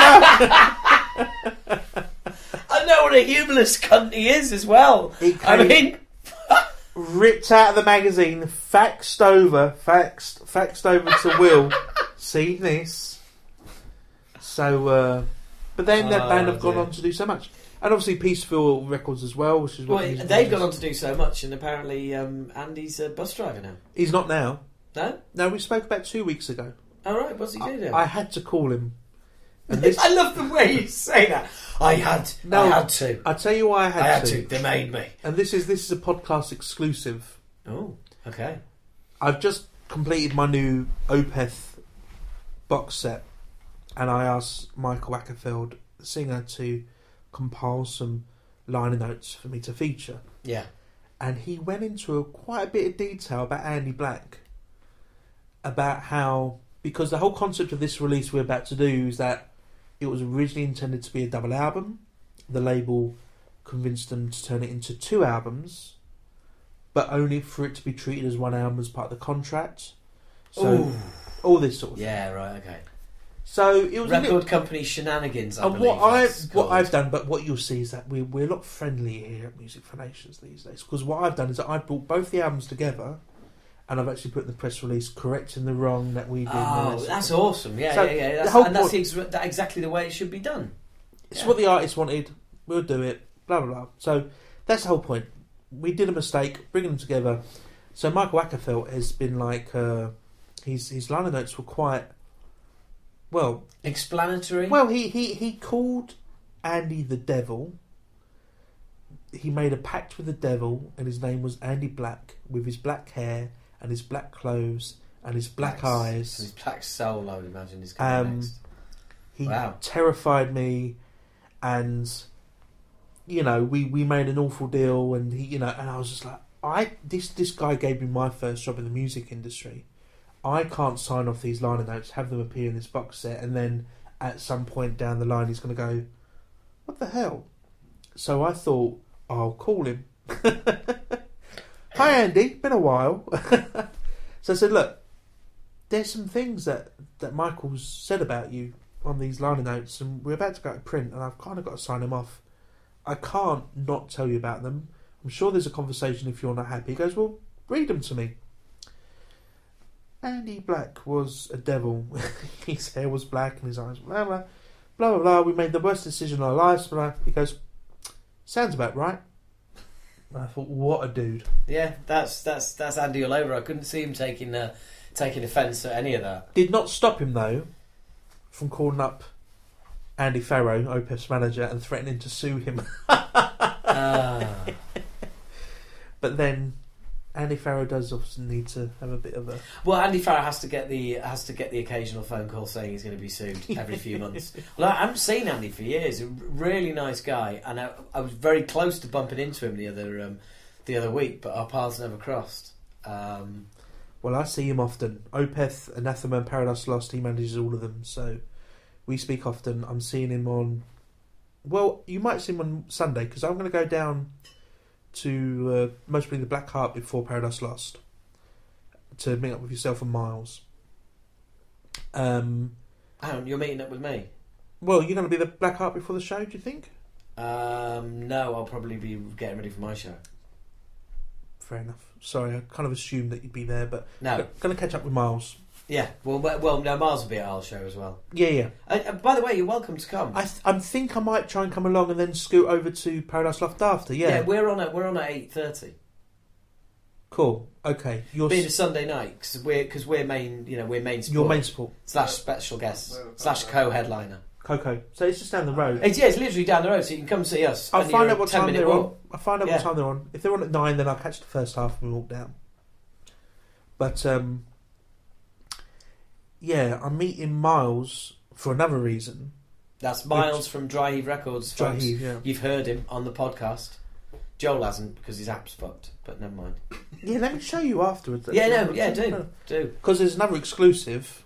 Next year, at some point, I'm going to release Speed Kills 7. Well, I know who's going to be on that. Well, I've already said. I've already asked Miles. And I think Speed Kills was like... What do you mean ask Miles? Fucking I own the copyright on that motherfucker. No, well, no.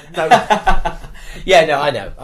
Nice touch. Lovely. No, because I want to reach out to people like Miles and go, look, my knowledge of thrash is limited. I'm happy to admit that.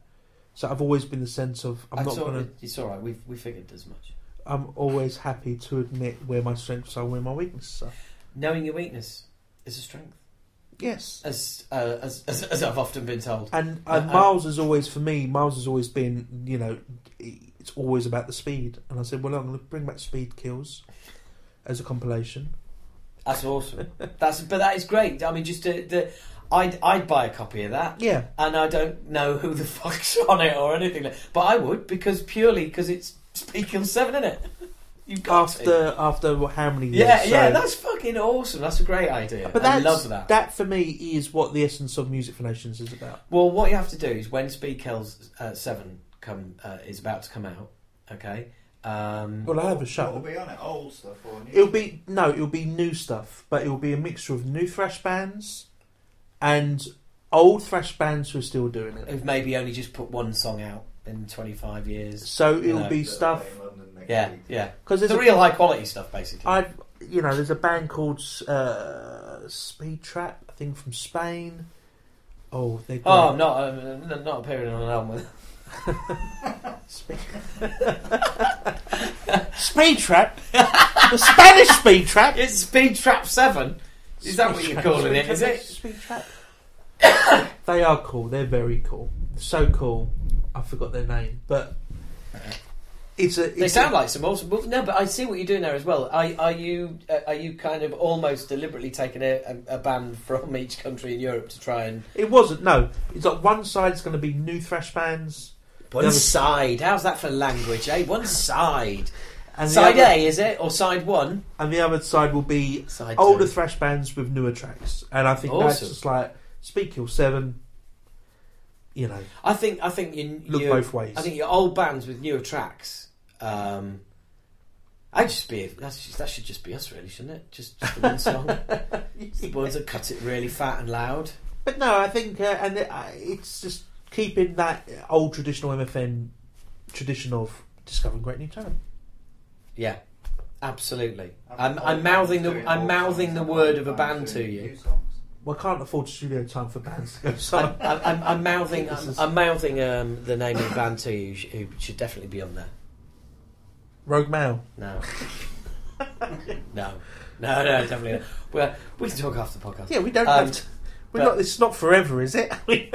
Yeah. Well, I did come and record you pissing earlier. So piss like a horse. That's going to be on standing up in the street, you fucking weirdo. 2 pints worth. Sorry. Awesome, brilliant. That's Well, you were late, dude. I wasn't late. You just took to communicating me via email. If you tweeted me, I'd have been boom there. And it's, what can I say? So what else is there? Dodgy Sony fucking emails. Well, look, what I was going to say was, Speed Kill 7, come back, we'll do a special. Great. Come back on and we'll do... Right, sorry, I didn't know if you were talking with your Acid Rain head on or your... No, yeah, I'm talking about I want to do a show. That sort of thing needs to have a show at the Underworld or something. The world's worst a Speed Kill 7 show. Yeah. Well, I've been talking about... And I'm just throwing this out there, live, on air.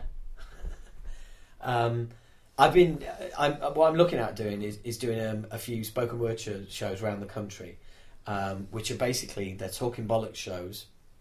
So they're based in metal, but it will be me. It'll be me doing a bit of spoken words / stand up, not really, but stories about the old days and stuff like that people know, like all the various shenanigans we got up to on the road with the various thrash legends that we went on tour with, but also basing it around a local metal celebrity who then comes in and we do a kind of free-form chat like this with, but I'm sort of contributing like I am now, but also I'd be a moderator for any kind of questions that come from the floor. It's a kind of real open thing at the moment I want to do. But if there's any way that we can help and do and kind of do a big... you just talk to Jen. A big Speed Kill 7 show. Yeah. Where if we can get a number of bands together for a bit of a chat and a jam and the whole thing, that'd be fucking great. I think that... If we can get them, or if nothing else, just get everybody on a big podcast. It'd be wonderful. Yeah, or Piss Up. Well, there's that. It'll combine the two. Yeah. Well, look, Joel. It's been a pleasure. Believe it or not, that's been an hour.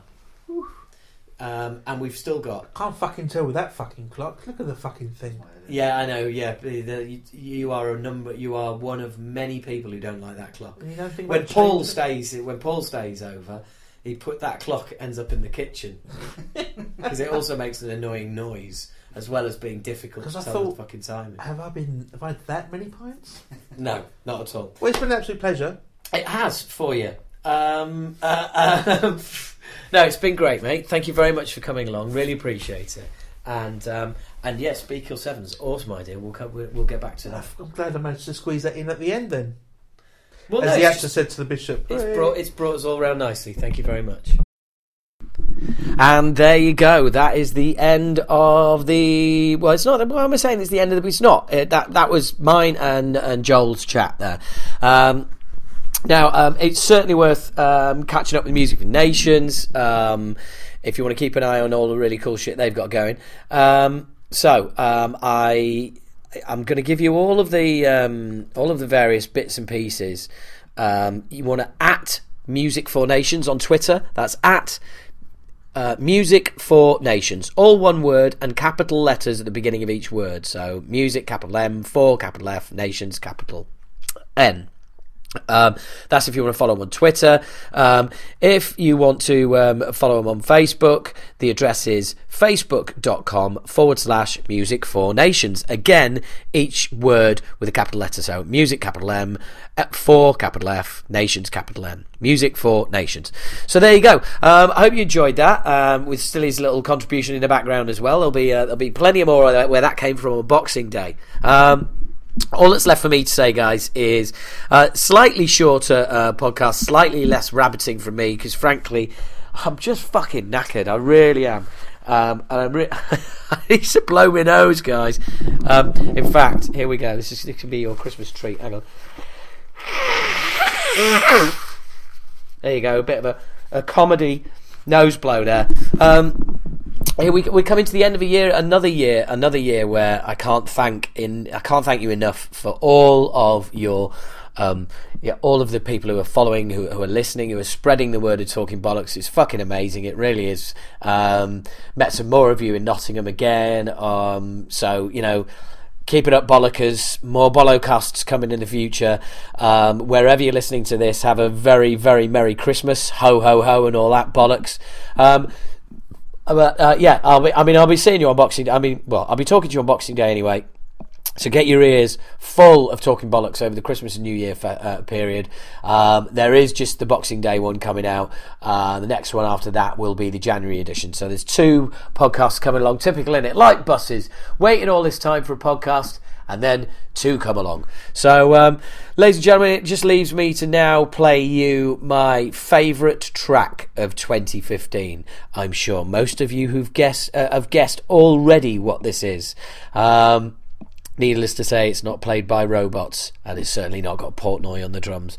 So once again, happy Christmas, thanks for everything, and this is my favourite song of 2015. And if you haven't guessed what it is, well, I'm just going to play it. But seriously, you didn't know it was this?